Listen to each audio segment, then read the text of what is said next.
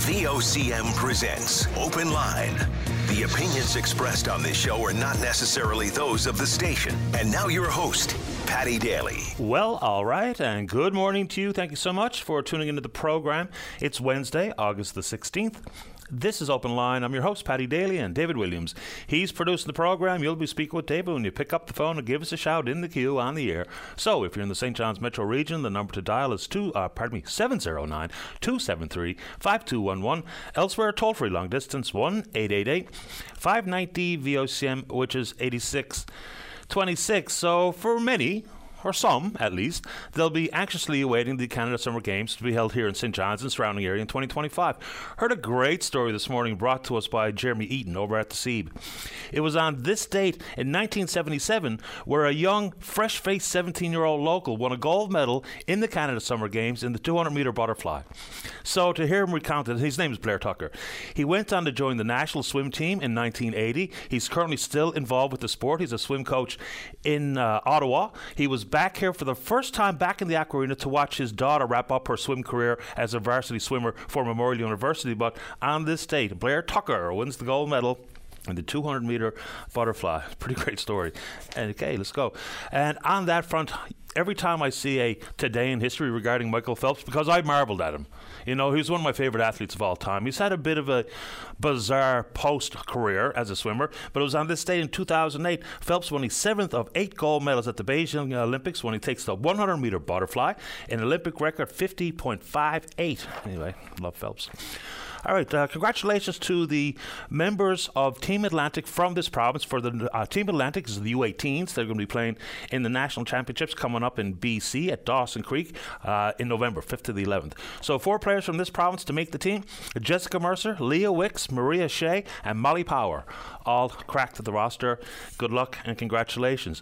And for people who are the big sports nuts, and I remember when I had a subscription to Sports Illustrated, couldn't wait to get it out of the mailbox, read it cover to cover every single time. First published by Time Incorporated in 1954, Sports Illustrated. For some, it was the swimsuit edition. That's all they cared about. Okay, let's get into it. So we got the numbers yesterday from Stats Canada regarding inflation. It's crept up from 2.8% in June to 3.3% in July. They point to the obvious factors that have the implication regarding the increase in inflation. Gasoline prices increased by 0.9% in July. In the same month last year, they declined by more than 9%. Then they look at some of the electricity prices across the country, skyrocketing in the past year, up 11.7%. 11.7% year over year. And of course the complications and or the implication of some of the additional prices and taxes we're paying on things like electricity and gasoline, what have you. And we had a great conversation yesterday with Sylvain Charlebois here on the program, talking about a variety of issues that lead into how the groceries are priced. So we talked about shrinkflation, shelfflation, skimpflation, and it was really interesting to look at those different factors because, by and large, most Canadians simply look at the grocery chains and their level of profits. And of course, a lot of their profit still does come from things like pharmaceuticals and clothes and the like. But anyway, Mr. Charlebois was quite interesting as he broke it down for us, and we can get into it. But the most recent numbers regarding grocery inflation, 8.5% in the year up to July. Down a little from 9.1, but certainly nobody feels that slight easing in food inflation. Some different areas of the grocery store a little bit more accommodating for us budget thrifty folks. In the produce section, fresh fruits see the lowest month-over-month decline since February of 2008. Really? Down 6.5%. Apparently grapes were down across the board 40% last month. But here's what's going on in some other parts of the world where they're really still struggling with food prices, just like we are here in Canada. Now, when you have government intervention in the private sector, it can indeed be troubling for many. There's a couple of countries in Europe that are trying to tackle the food issues by going directly after the manufacturers and the retailers. So France and Germany notably. So there's a big push in France to the manufacturers that produce and sell some 80% of what the French eat. If they don't accommodate with price caps, they're going to see some huge fines levied. So in both countries, what they're trying to attempt, and this was attempted in this country back in the 1970s, not old enough to remember it, but apparently many experts say it was disastrous, but it's worth reconsidering a cap on some of the staples at the grocery store. For instance, if you look at bread, certain fruits, vegetables, baby formula, can the country and the government, which regardless of their political stripe, is there an opportunity there? Because you can't chip away and make it so that it's not profitable for these companies to produce what they produce. But, I think by and large, most Canadians be more worried about their own pocketbook than some of the profitable businesses that have thrived. For many other sectors of the economy, really got punished throughout the pandemic, not so much at the store. So do you think the government should consider, and bring in the policy experts, review what happened in the 70s? But of course, the market's vastly different now than it was 50 years ago. So in some countries, they're going to tackle it by capping the price of some of the basics. Anyway, what do you think of that move? Might be interesting for a healthy discussion. Speaking of healthy, you never know what's going to get the real emotional reaction from the listener. I mean, I try to, cover a bunch of bases, and we'll see what latches on in your mind and hopefully your fingertips and your phone call. But just overnight, what started as a story where you couldn't get a Timbit at Tim Hortons at the Health Sciences Centre has really blown up in my email inbox anyway, and it's about the healthy food policy and the first phase being implemented at the Health Sciences Centre. So they're going to look at what the options are: the canteens, the cafeterias, the vending machines, and the gift shops. In the first phase, came in effect back in June, the removal of all candy, sports and energy drinks, and reducing the availability of deep and partially fried foods. By next June, all chips, vitamin water, soft drinks, both diet and sugary sweetened, will be removed. In the final phase, which happens in June of 2025, all bars and chocolate covered items will be gone. Deep or partially fried food will no longer be available. Okay, you can understand the thought of healthier options. And this is not the first time government has taken this sort of step. I'll remind folks of the so-called sugar tax in some of the beverages we consume, which was a bizarre rollout, confusing rollout. The tax was being applied to things that we were told were exempt. That's one part of the conversation. But inside a hospital setting, most often the healthier option will, number one, be more expensive.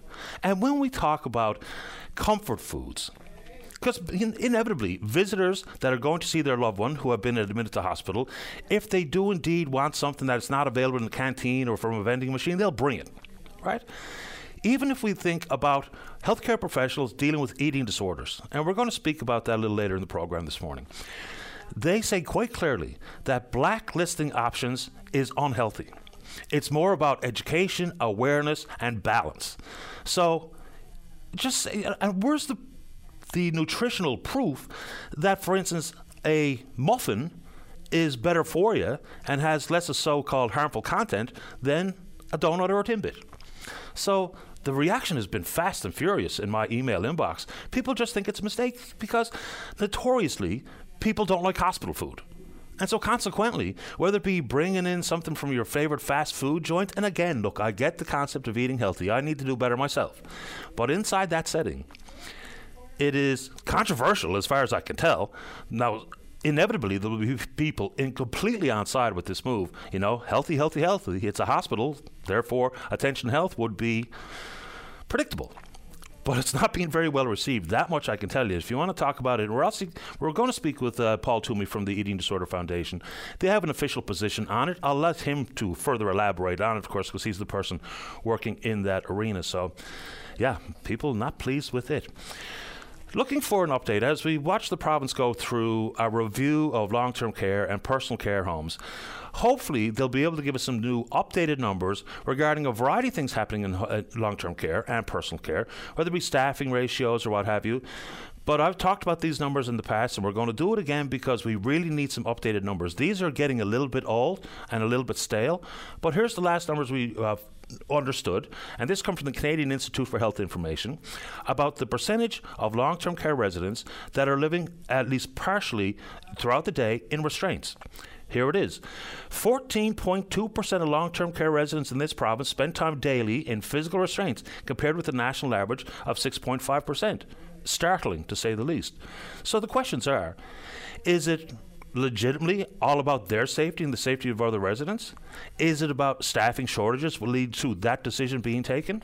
Fair question, and we need those numbers updated. Hopefully it's being included in this review. Then they go out to talk about the numbers of residents taking antipsychotic drugs. These numbers, once again, unbelievable. In this province, 38.3 of residents, almost 4 out of 10, are getting these drugs. The national average, 21.9.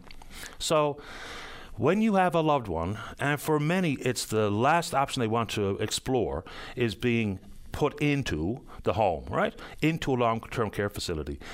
And you can only imagine the heartbreak. Now, some families would understand it if there's a legitimate need and there's no other option but to be taking these antipsychotic drugs, no other option but to be in restraints.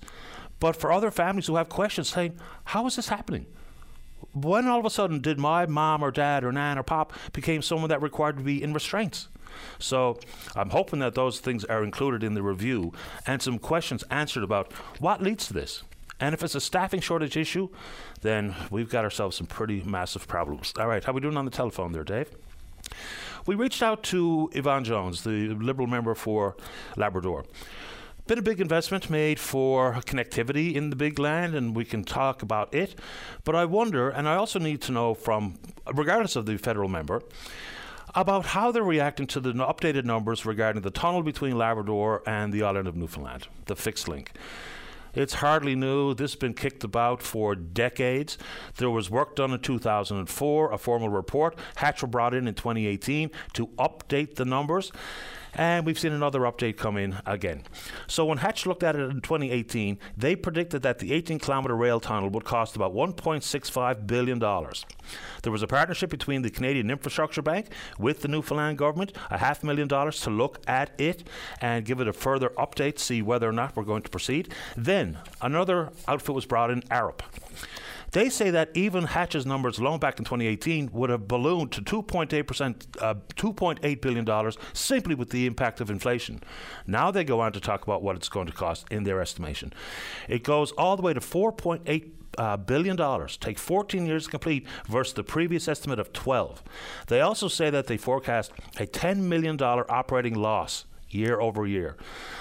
Huge disparity between Hatch and Arup about the estimation of the number of vehicles that would use that tunnel and the rail system.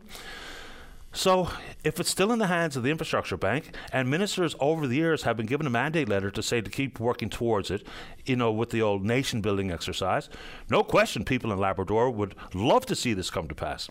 And I would imagine many people on the Northern Peninsula and the West Coast specifically would be more than pleased to have that level of connectivity.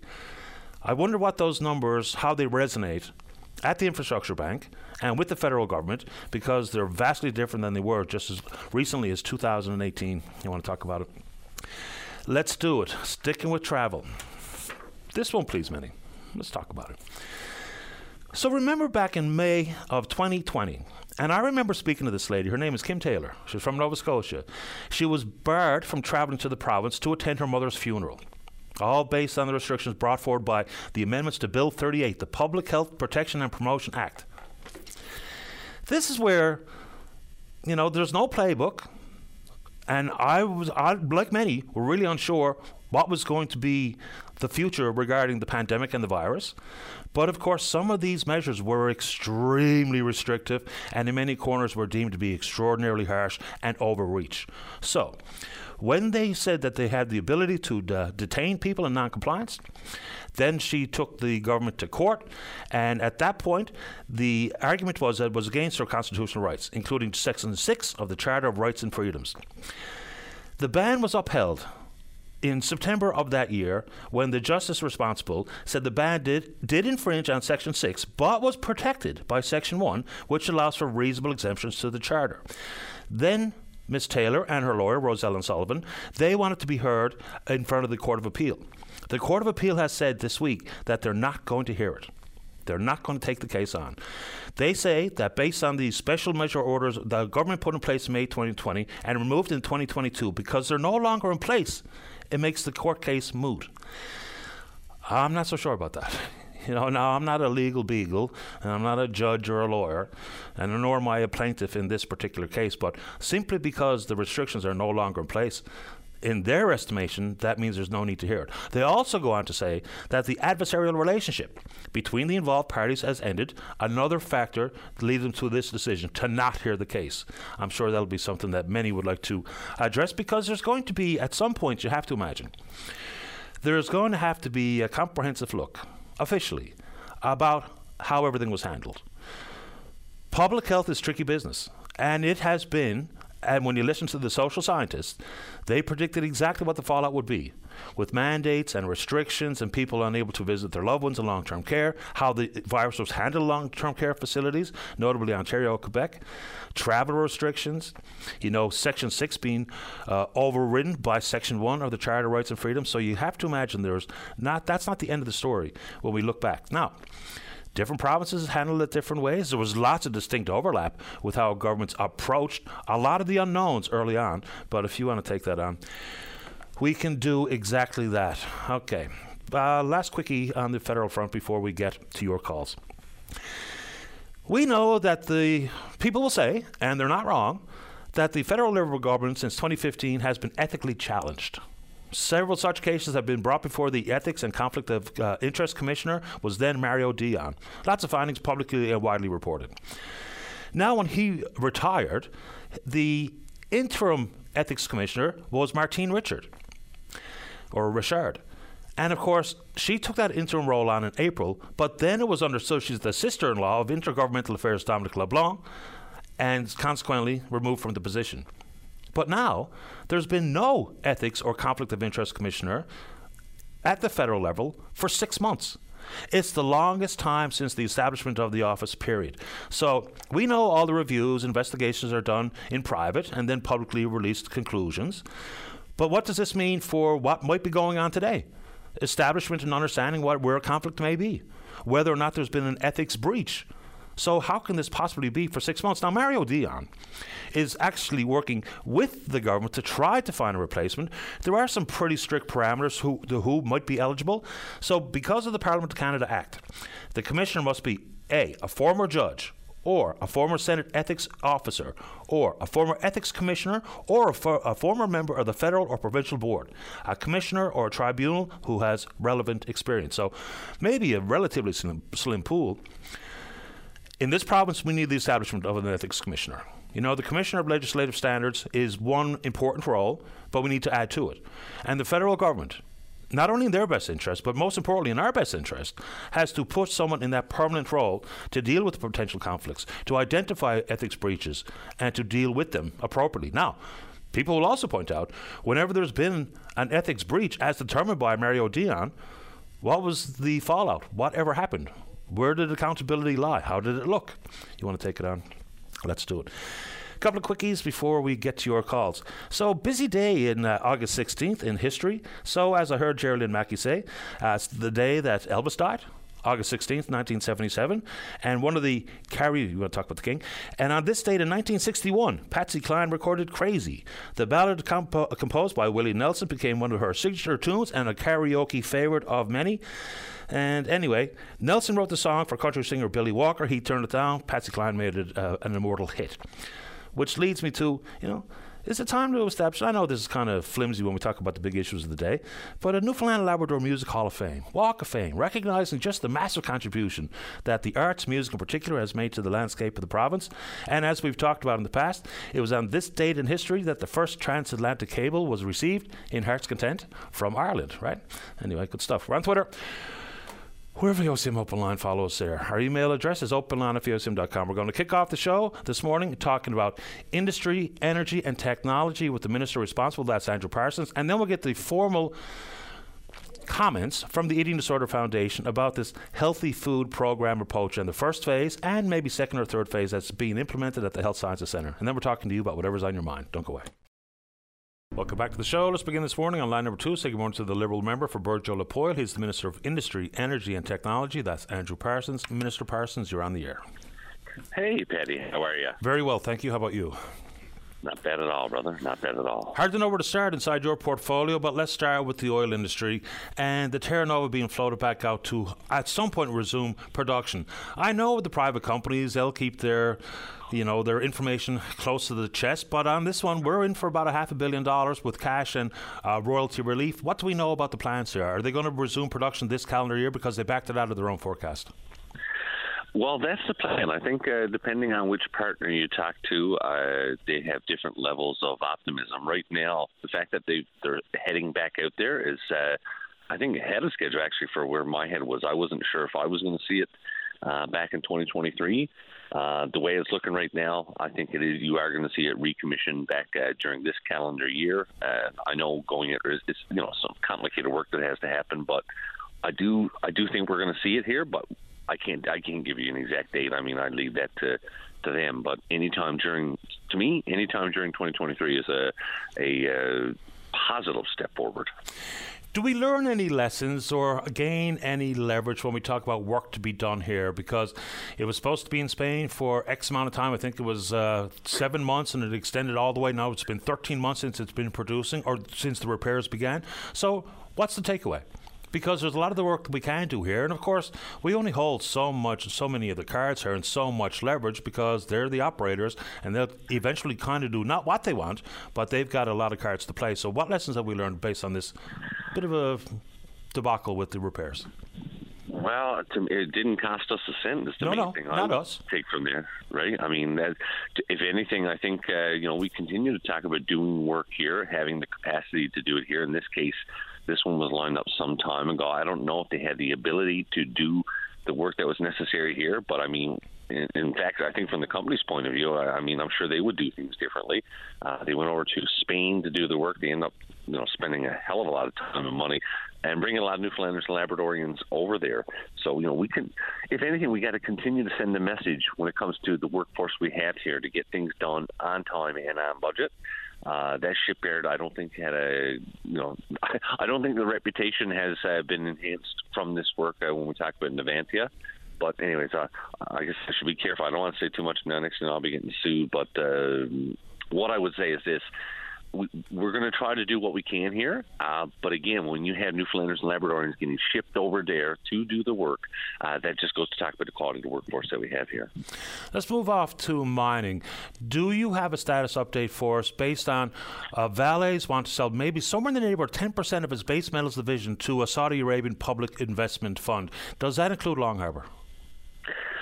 So I don't actually have an update when it comes to that. What I would say is that when we talk about Vale, I mean, they continue to it's amazing what they're doing. Like the investments that they're making here in the province is massive. When they talk about the mine expansion, that's going to increase the lifespan of the mine.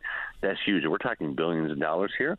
But I haven't heard anything about the Saudi Arabian part. That's not something that has been brought to my attention. I mean, I don't know if you have more detail on that. It's not something that I'm hearing a lot about, to be honest with you. I read it in the Wall Street Journal. I then consequently saw it reported by Bloomberg Business News, and they're talking about a 10% stake worth as much as some $2.5 billion, but no details based on whether it be a simple 10% ownership stake in the entirety of their operations, whether it's very specific things in Sudbury or Labrador or at Long Harbour. I was wondering if you had any further info. No, I mean, we've got a pretty solid relationship with leadership there. Whenever there's a change of any sort that's going to impact on operations here, we usually are given wind of it. In this case, we have not had that conversation, so I'm not anticipating any kind of change or impact on us. The big thing I think you're seeing a lot of is that, especially when it comes to the Saudis, is there's capital. Everybody's looking for capital all the time. The Saudis are throwing a lot of money around, and great for them. They have the ability to do that. But when it comes to what that means for us, I just think it's a continuation of how things go. I don't think you're going to see an impact on operations, jobs, or anything like that. We're certainly not meeting with them in terms of operational issues. Yeah, and I mean, I know this is maybe not your bailiwick. Maybe it's more of a federal conversation about foreign investment. You know, the Canada Investment Act is pretty clear. We saw the feds require the Chinese to divest of their equity stake in a couple of critical mineral companies. So I just wonder how anybody views Saudi Arabian money these days. You talk about throwing around capital. They were willing to pay a French football player $1 billion for one season. So money is certainly not an issue for the Saudis. Any thought on who is investing in any businesses operating in this country and specifically in this province?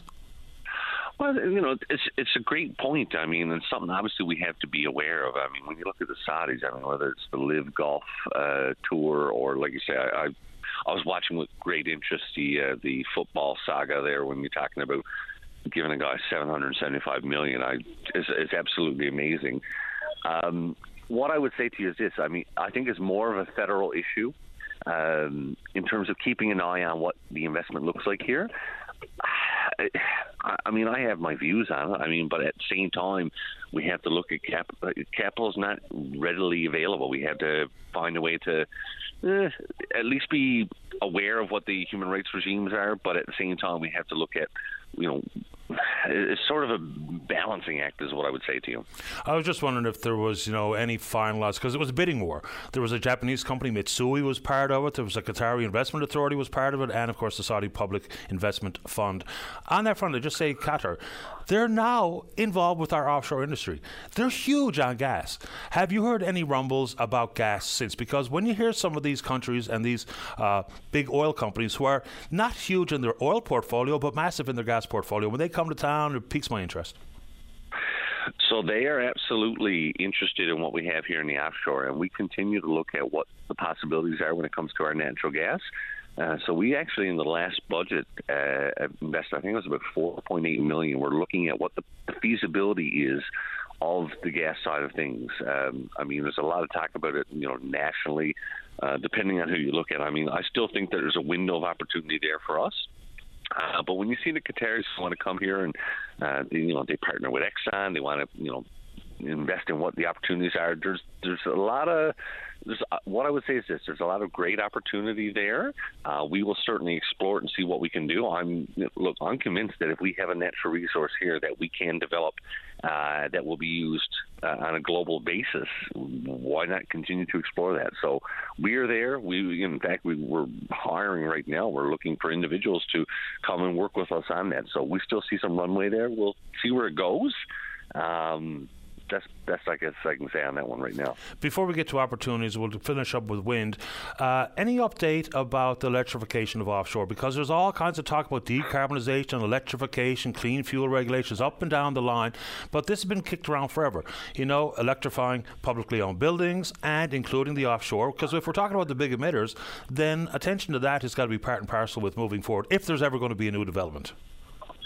Yeah, I mean, that's something that we absolutely continue to talk about on numerous fronts. And the good thing is that the producers themselves continue to want to be a part of that conversation. They recognize, too, that they have to be a part of the carbon, the emission reduction planning. So it's one of those things where I think everybody's got to have a little bit of skin in the game. We cannot rely on just the feds to be a part of it. We've invested in that. They invest in that. We did a lot of work in numerous, there's not one big area that's looking at it. Like there's this Department of Environment, there's us, and there's numerous different funds that we use to find a way to go forward. I don't know if there's a target per se. I mean, we all talk about how we have to hit net zero by 2050. I got to tell you, I have no doubt we will be fine in that front. We are not a province that has a concern on that. That's not going to be an issue. But, again, it comes down to I don't think that we have to, bear the entire weight of that. I think the companies themselves need to. But they want to be a partner. They are absolutely a part of this game. They see the need for it. They recognize where the direction of things are going. They want to be a part of it. The forecast nationally is some $400 billion to accommodate population growth, economic growth, EVs, cooling systems and the like, and that some will be an organic transition, some may be influenced by federal government policy. Last one in the oil business. Do you have any inside baseball info about Equinor coming back with an exploration program next year? They got the Hercules semi-submersible going out to do some work at Sitka, talking about it, the impact that it might have for trying to streamline the potential for Bay du Nord. Do you know any more than we do based on the news release? So what I will say is this, that when they announced pause on things, there was a lot of conversation provincially. And obviously, look, it was a kick in the guts because it wasn't something that was known to us. I guess the conversation since that time, there's been some negativity. What I would say is this, you do not continue to do exploration in a place where you don't see a future opportunity. So it's absolutely a positive thing that they're looking at development. It's like anything these days. I mean, look, it doesn't matter how big and how much money. They want to reduce the cost. So when it comes to Bay du Nord, I mean, they want to find a way to maximize the potential, which means increasing the resource, which means decreasing the cost potentially of what the operation looks like. But I mean, to me, look, they're exploring. That means they're interested here, and I think it's a positive thing. I try not to get too up or too down. Some people go all, crazy, like, oh, it's the end of the world. It's never the end of the world. We got a lot of things going on here. This is a positive sign. When's the next announcement regarding which companies move forward with the wind, the hydrogen, ammonia play?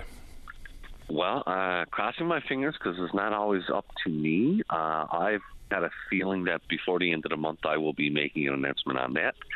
We're still on schedule. Everything's looking good to make an announcement on who the successful proponents are. So I can't say an exact date, but I've got a feeling before the end of August we're still on track. Last one. Where are we with regulatory issues, royalty regimes, and the like with offshore wind? Continues to move forward. We've had some. We continue to have a lot of discussions with the feds. I can't say that we've got the royalty regime worked out. Right. The big thing, I guess, was figuring out the in-ground, like what is actually still within our jurisdiction. Trying to figure out the onshore, the coastal bays thing. So that is a very active file. Offshore. I can't say that. Put it this way: it's moving, but it's not the top priority right now. A lot of the bandwidth is being committed to getting the onshore done and finalizing out the door. But the good news is, like, up till even yesterday, I am getting correspondence from people outside of this province, global companies that are writing us saying, we want to be in Newfoundland and Labrador. So again, I have a lot of reasons to be positive, but we just got to continue to move the files forward. Trying our best. I mean, we got a small but very dedicated team, and like I say, there's only so much we can get done at a time. So if the royalty regime isn't completed, are there regulatory issues, jurisdictional authority, has that been settled? Not completely, but we're in a very good place. It's moving forward as per plan. We're trying to get the jurisdictional side figured out first, which is what falls within Newfoundland and Labrador coastal waters, which means it belongs to us. What does the offshore look like? So that's moving forward I'm impressed. It's moving forward in a swift way. I mean, I've seen some files that take years. This one's going to be solved a lot quicker than that. So we're on track to get it done, and certainly, we're going to get there soon. Appreciate the time this morning. Thank you, Minister. All the best. Take care. You too. Bye-bye. That's Andrew Parsons. He's the Minister of Industry, Energy and Technology, the Liberal member for Burgeo-Lapoil. Let's take a break. When we come back, we're going to get official reaction from the Eating Disorder Foundation about the implications of the healthy food policy at the Health Sciences Centre. That's just in the Easter Zone, I believe, for NL Health Services. Paul Toomey right after this. Don't go away. Start your day off right. Get the latest updates on news, traffic, and weather conditions, plus interviews with today's newsmakers. Your go-to source before you get on the go. 5:30 to 9 a.m. weekdays. Your VOCM mornings. Welcome back to the show. While we're happy to help different organizations promote some of their awareness campaigns and fundraising initiatives, this morning we're going to revisit a conversation with the Eating Disorder Foundation and their Executive Director, Paul Toomey, based on eating disorders and some of the policies coming forward from the NL Health Services. Join us on line number one is indeed Mr. Toomey. Good morning, Paul. You're on the air. Good morning, Paddy, and thanks for the opportunity to talk about this issue this morning. Yeah, let's dig into it. I made a comment off the top when I did a hit with Jerry Lynn Mackey, and again reiterated it during the preamble that, there's some pretty distinct commentary coming from your association, your organization, about what it means to make choices and find balance and information and awareness versus blacklisting food. What's the official reaction from your group regarding this healthy food policy? Yeah, I think, Patty, you've hit the nail on the head. The biggest problem here is that society really tries to classify foods as good or bad. And the real fact is that there is no bad food. Everything provides some form of energy, and everything has a time and a place. Our view is that there needs to be balance and moderation, and people have to think about the psychological issues that stem from people's relationship with food. So those are the kinds of things that are important to us. And comfort foods, and you used the term earlier this morning, have a role to play many times in recovery. And that's not only from eating disorders, it's from many illnesses. People rely on those comfort foods. I guess even beyond that, there's the pressure of trying to find those healthy foods. The costs play a role here as well. The fact is, healthy choices, as Eastern Health has termed it, are expensive, and this is a factor that creates additional stress for many people today, and it's particularly concerning with individuals dealing with an eating disorder because they don't need more stress about finding the foods that they will accept and getting into a routine of having a regular diet of things not only that they like but are helpful to them. So how does the conversation work between healthcare providers dealing with patients who have an eating disorder about choice? Because, it's one thing for us to have the general conversation with nutritionists and what have you about, looking at the label and understanding the amount of sodium or fats or whatever is safe to consume or sugars, whatever the case. So how does it actually sound with a clinician and a patient?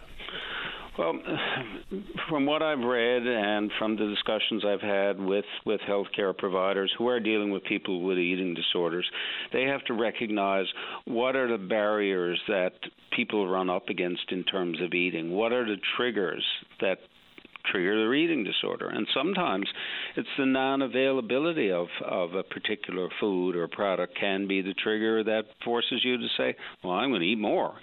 So we have to be concerned about that. So again, I don't think the problem is going to be solved by banning foods. Maybe a better approach would be, and this is a terrible analogy, I know, similar to what was done with tobacco and cigarette products. It was behind the counter. You had to ask for it.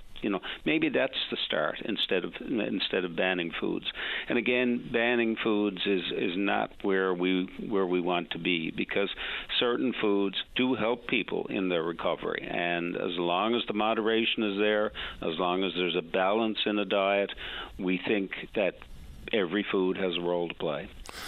I'll inevitably be told that, it's a healthcare setting, health has to be the guiding principle, and certain foods don't belong in a hospital, don't belong in a school. But the fact of the matter is that if you have a loved one admitted to a hospital, if you can't get it in the canteen, you're going to bring it with you when you come to visit. So it just seems like, if this is an approach taken with staff, that's one thing, but the staff will bring what they want in their bagged lunch as well. So not really sure what the intended goal is here, because people can eat what they want, where they want, when they want, because they can buy it anywhere else outside the hospital setting.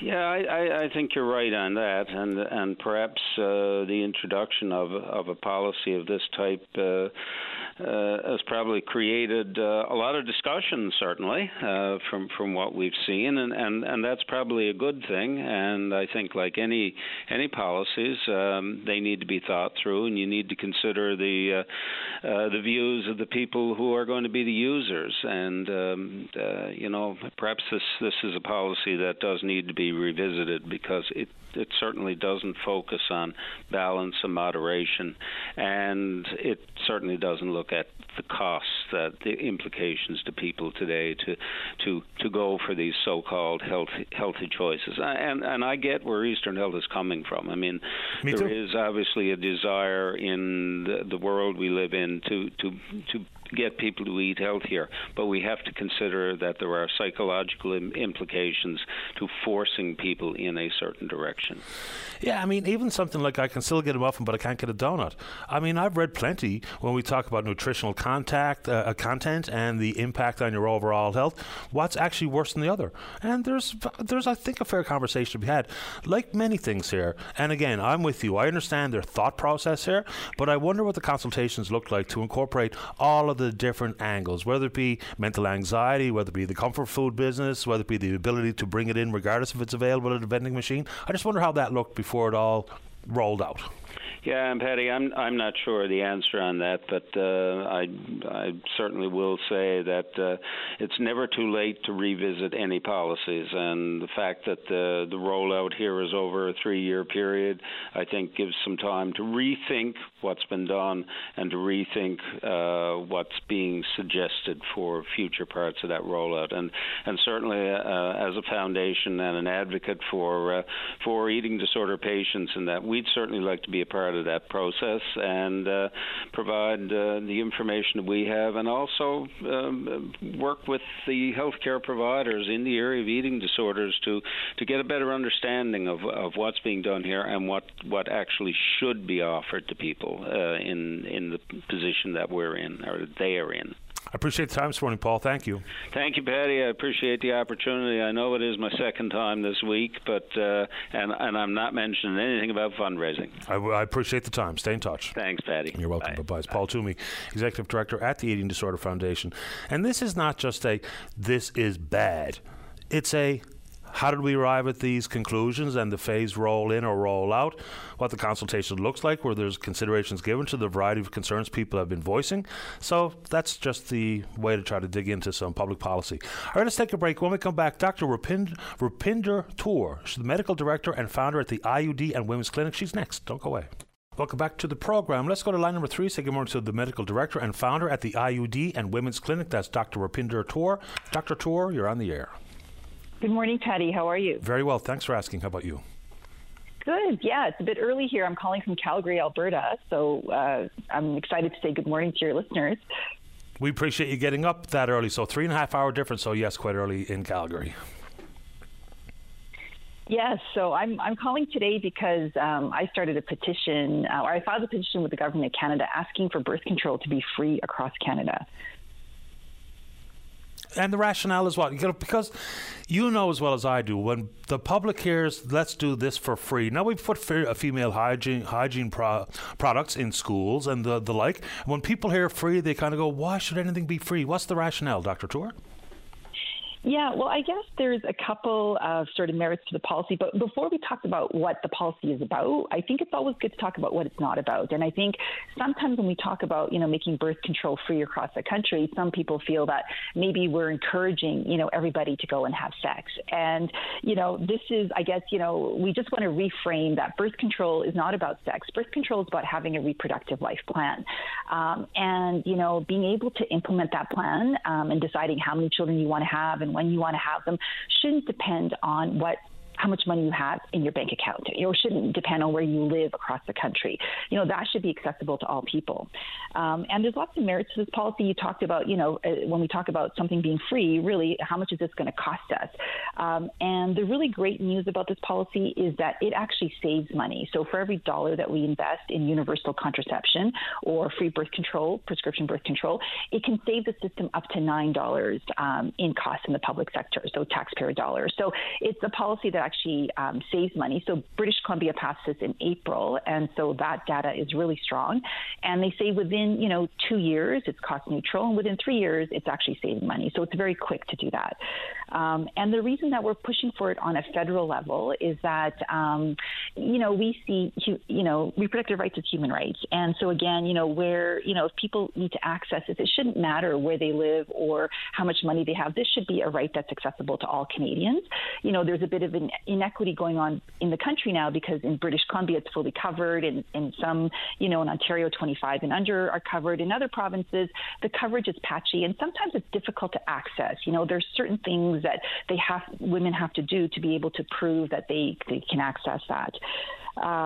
And, just from all the work that I've done, with a lot of, young girls and women that I see, especially those ones that, have vulnerable circumstances, affordability sometimes really is an issue. And so they get caught in this cycle, where they're trying to break out, let's say, of the cycle of poverty, and they're trying to get out of this cycle. But, not having access to contraception can really hold them back.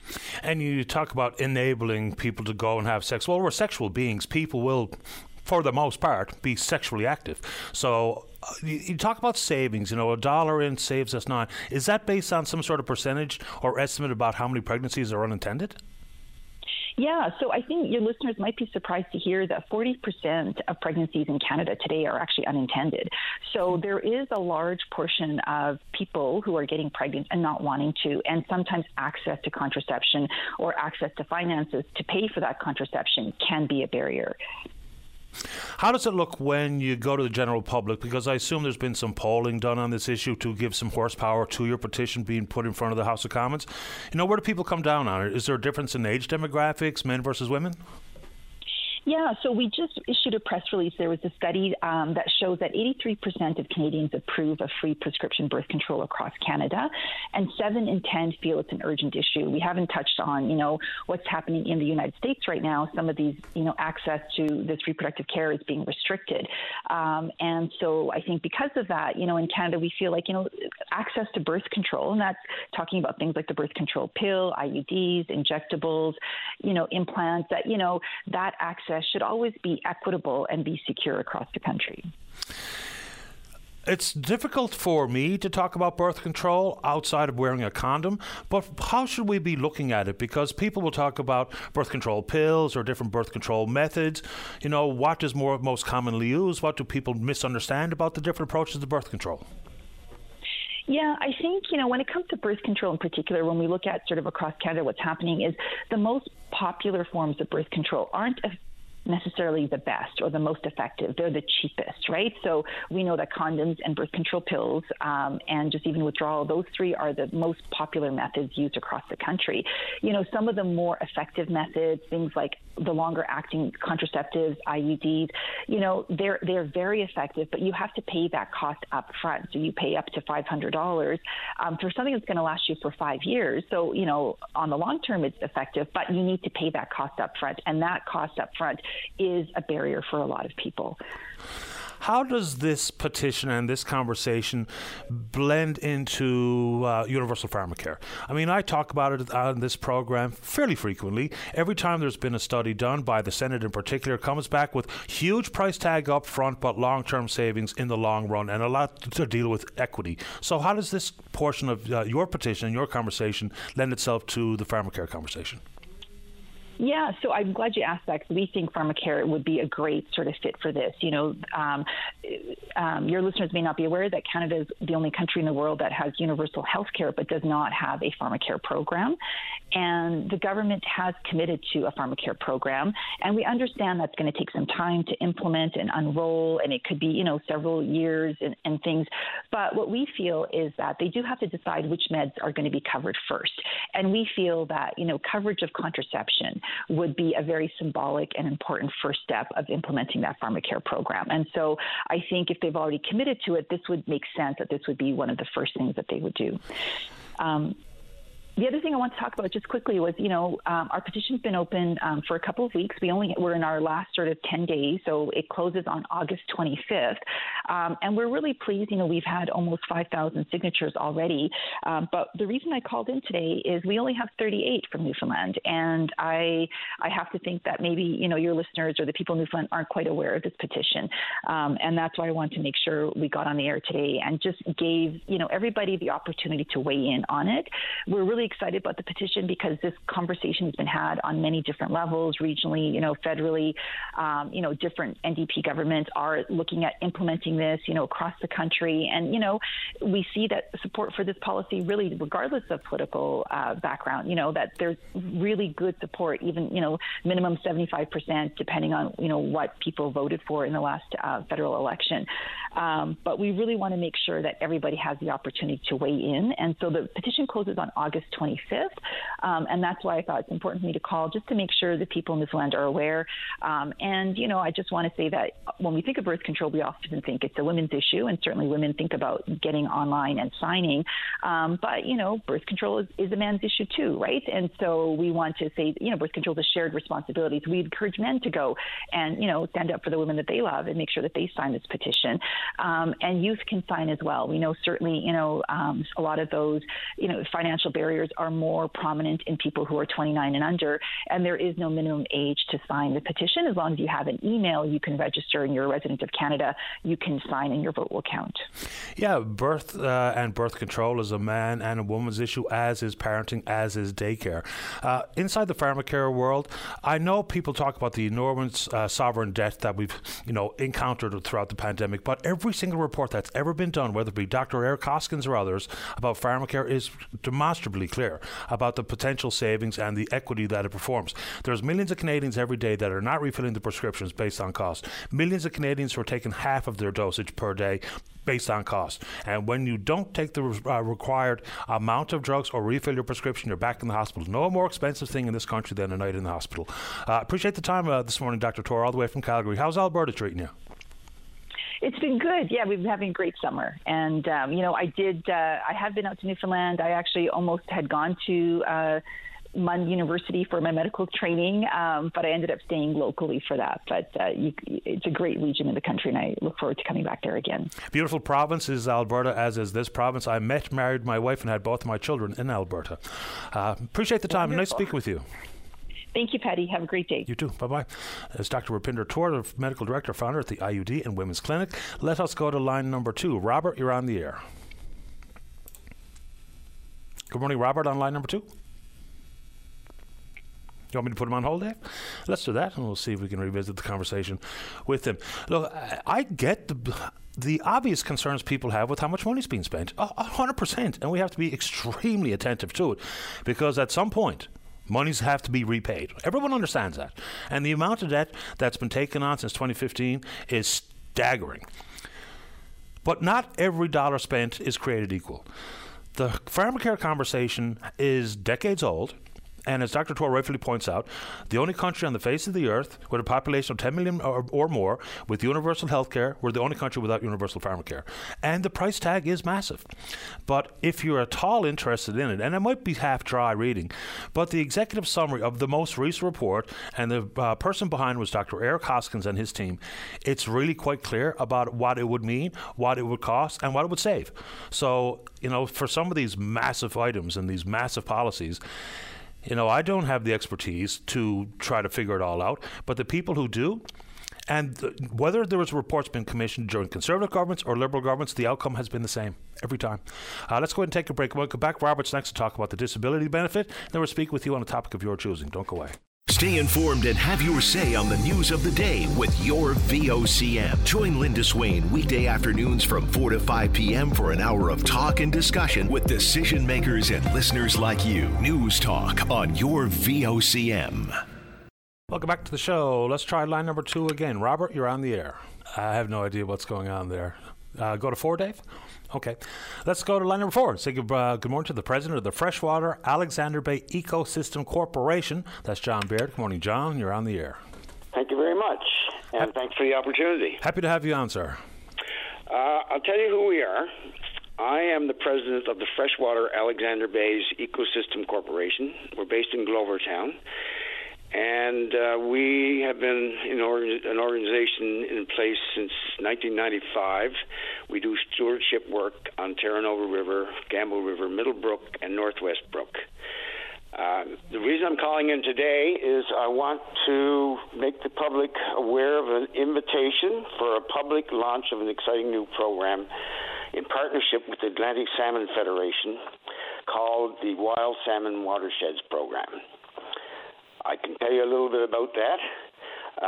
We're going to have a launch next Friday on August the 25th at 12 noon at the Bonavista Vista Bay Search and Rescue Center at Riverside Road, Glovertown. And the public is warmly invited to attend. We're going to have a free barbecue, an introduction to the program, and a guided walk along the mouth of the Terranova River. What exactly does the program entail? It's a new program.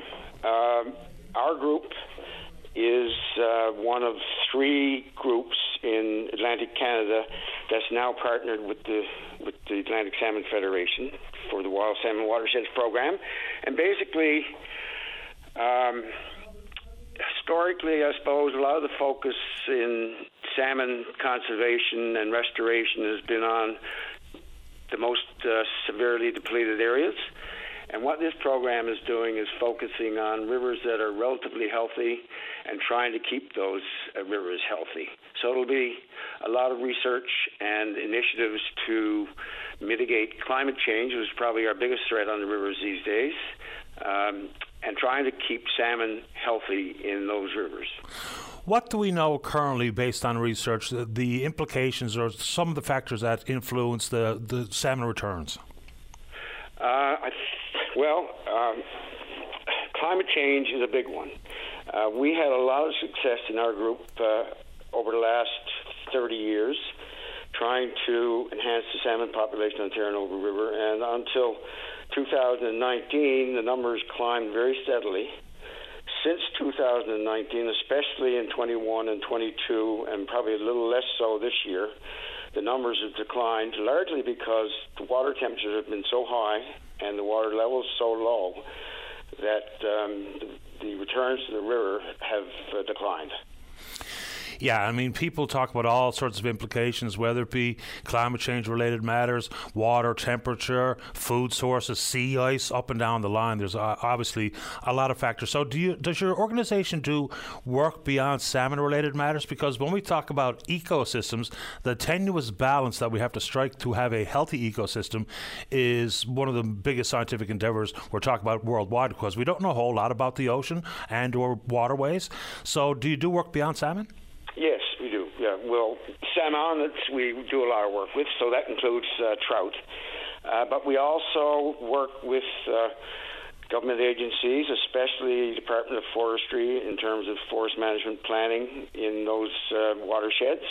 And we've had some success in terms of where roads go, where the routing of roads go, what roads should be decommissioned after logging practices logging has taken place and planting has been restored, and also creating good buffers in areas that are very sensitive to public access and forestry close to the rivers. So we've done a fair amount in terms of other land uses as well. So it's all about keeping a healthy ecosystem. So who are some of the partners? I've managed the Atlantic Salmon Federation, the Salmonoid Group. Do you do work with organizations like WERAC, for instance? We haven't done much with WERAC. We're very aware of what they do, and we certainly support what they're doing. But we've partnered with, and government partners have included Terranova National Park. They've helped us out a fair amount with projects, and Department of Fisheries and Oceans, especially the science branch of Fisheries and Oceans. We're working very closely with them on a lot of our research initiatives. Appreciate the time, John. Before we go, give the folks the details for the rollout and the event coming up. Okay, it's next Friday at 12 noon at the Bonavista Bay Search and Rescue Center in Glovertown, which is right next to the river. There'll be a free barbecue. There'll be an introduction to the program and what it's all about, and a guided walk along the mouth of the river, and some opportunities for casting under some of our more experienced anglers. Good to have you on this morning's show. Thanks, John. Thank you very much. Take good care. Bye. Bye-bye. John Baird, President of the Freshwater Alexander Bay Ecosystem Corporation. Let's give it one more shot on line number 2. Robert, you are on the air. Okay, thank you. You're welcome. Robert, one thing, you should turn down your radio so we can hear each other. Oh, okay. Thank you. Government partners have included Terranova National Park. They helped out. Okay, here we go. What's on your mind? The disability form that you had to write down the number there, I was trying to get a hold of that because I got to get somebody else to do it for me because I don't have a machine, you know. Okay. Yeah, because the Canada Disability Benefit Act got royal assent at the end of June, so there are new disability benefits that people can avail of. So I don't know if I have a specific number, but let me see if I can find it, because I've been sharing the email address and what have you. Yeah. So, is there? Because it's simply with the government of Canada inside. Yeah. So, is someone going to be able to do this for you, Robert? Yes, yeah. Okay, here's the best thing, because I've got tons of information, but I don't know if there's a very specific, easy-to-access telephone number, because so much of this stuff actually, as you know, happens online. So, no, there's not a good phone number here. It's just the general number. So, how about this? The person who's going... Sorry? I was just going to get the form that Patty was saying you had to print out. Yeah, I can give you the form. So I can also give you a phone number. I don't think it's going to be great. You're probably going to have to spend a bit of time waiting. But do you want to take the telephone number? Yeah, sure. Yeah. Okay. I need be help. The toll-free number is 1-800.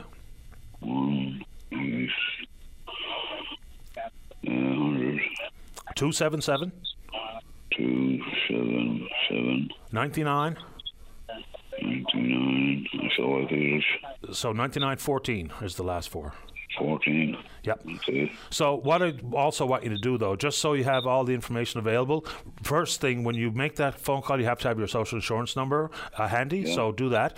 And secondly, whoever's going to help you do it online, you tell them to send me an email looking for the information. I'll send them everything I have, so make it easier on them. Yeah, okay, and I'll just send it to Dave at VOCM? It's just Openline at VOCM.com. They'll be able to find my email address on our website, too, so it shouldn't be a problem. Yeah. Okay.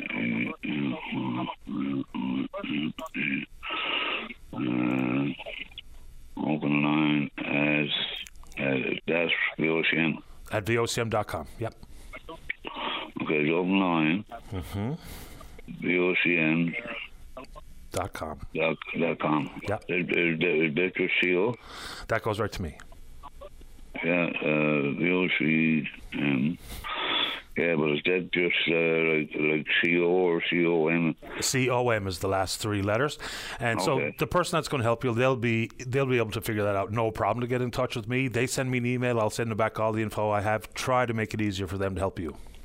Yeah. How about that? Work? Okay, I appreciate it, man. No problem, Robert. All the best. Yeah, you have a good day. You too, buddy. Bye-bye. Yeah. All right, there we go. Let's take a break. When we come back, DFO. Don't go away. Welcome back to the show. Let's go to line number one. Barry, you're on the air. Good morning, Patty. Thanks for taking my call. Pleasure. Patty, yes, talk about DFO this morning. I got a couple points I'd like to mention. Patty, I think last week, you had a person on talking about the disabled fisher program, and he wanted to get a permit for his relative, I guess, but couldn't because of the disability way DFO had laid out. I'd just like to point out attention to that, and for DFO to make it more clearer for people with disabilities or whatever to be able to get that designation form a lot easier.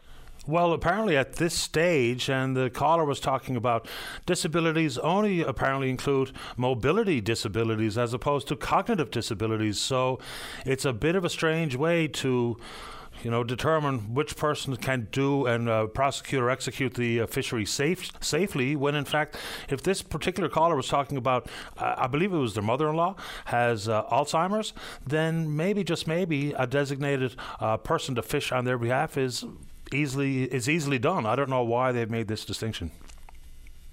Yeah, it's unfortunate, Patty, and I'm dealing with kind of along the same lines with the provincial side of it, but we're making great strides here. But I think it's a simple fix for DFO to fix this situation with the disabled persons. Patty, second thing now is I seen a post by Banavista MHA, PCMHA.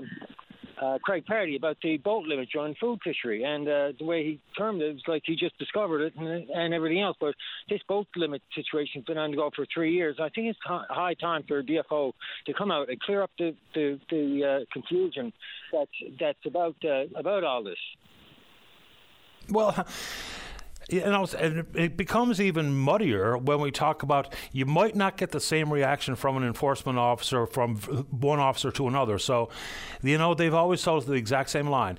It's 5 per person, 15 per boat. But then even in an email that you shared with me, which I've shared far and wide, it said quite clearly that if there's 5 of you, you can get 5 each. So it's about time they just say exactly what's going on here.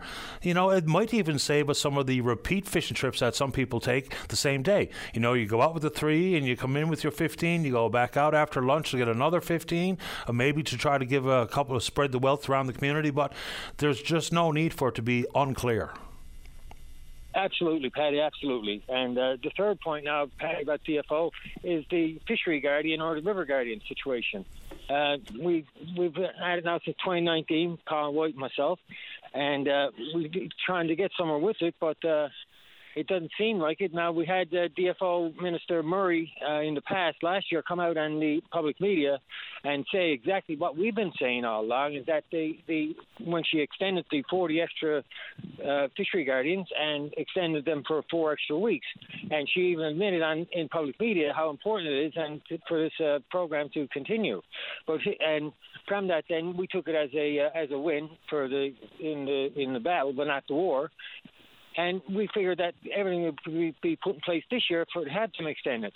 But as of yet, there's no extension. Now we got the end of the season come up now, another couple of weeks. The low water conditions, warm water conditions, salmon all pooled up, and would-be poachers just waiting for the fishery guardians to end their job. Now, Paddy, I'm not putting down federal or provincial enforcement because they have their own job to do and they have a lot of responsibilities with it. But we have a group of dedicated fishery guardians who are tried, tested, and true. Yeah. And we're just waiting for DFO new minister now, and please, I hope they don't come out and say, "Oh, well, we got a new minister, and we got to start all over again," because that's I'm not going to say what it is. We all know what it is. Yeah, my understanding is there's a conversation around extending guardians, some of the guardians, but not all. And I don't know how that breakdown will work because we know we have an issue regarding poaching. We just know it to be true. And then there's been, of course, the variance in how people are punished for when they're caught poaching, which is just extraordinary. The story on the West Coast from a couple of years ago always comes to mind, where a prominent citizen got basically a slap on the wrist. His co-poacher got taken to the cleaners. So that's another thing. But if we have a problem with poaching and we think the Guardian program is important enough to, I think last year the value of the contract was $5 million. Some minor extension was granted. Whether they've changed the overall approach and the value of the contract this year, I don't know. But you're 100% right. When people know the Guardians are done for the year, then that's where they break out their garden worms and their nets and whatever else they use to poach and or break the rules. Yes, Paddy, and it's very unfortunate, I got to say. And I'll bring up once again about the feelings that we get here on the East Coast, Newfoundland and Labrador specifically, compared to the West Coast, which is British Columbia. It seems like DFO has a bottomless pit of money to give to British Columbia for whatever, agriculture, the enforcement, et cetera, and they've gave a lot of money already, and we're just wondering why it is that we're being left out in the cold. And federal DFO and provincial DFO here needs to be a good shake to wake them up and see what's on the go. Fair enough. I appreciate the time this morning, Barry. Thanks a lot. Paddy, thank you very much. It's always been a pleasure. My pleasure, sir. Stay in touch. Thank you. Bye-bye. Yeah, I mean, it's one thing to, say there's a new minister responsible and consequently unlikely to get some answers or quick responses to requests for them to join us on the program and answer some questions. I understand that the new Minister of Fisheries and Oceans is only speaks one language, that happens to be French. If I'm mistaken, someone please go ahead and set me straight. But the issue regarding, even timeliness of decisions coming from DFO, it's sort of confusing. Whether it be the total allowable catch of one species or another, or for many people listening to the program this morning, exactly when the recreational food fishery is going to open up. Because this year, once again, it was down to basically the 11th hour. I don't know what role those dates play with people trying to book some time off or to make travel plans or whatever the case may be. But it always just seems to be so late. And I've never really been able to understand exactly why that would be the case, given the fact that this year's food fishery, recreational food fishery, is almost identical to last year's.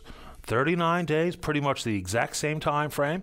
No change on the days of the week that you're allowed to fish, but yet it just takes forever and a day and countless requests to get that type of information released. So, again, inside the professional industry of the fishery, whether it be required amendments to the Fisheries Act, whether it be a better understanding of what co-management actually looks like here, because as we all know, the different approach that DFO takes with the west coast of the country versus the east coast of the country is stark, whether that be in the world of agriculture or otherwise. And of course, there's a vastly different commercial fishing industry on this coast versus the west coast of the country. But obviously, whatever's been attempted over the years simply doesn't work. And just for the sake of folks who are in the fishing industry, directly or indirectly, we talk about all the issues that are the seasonal conversations.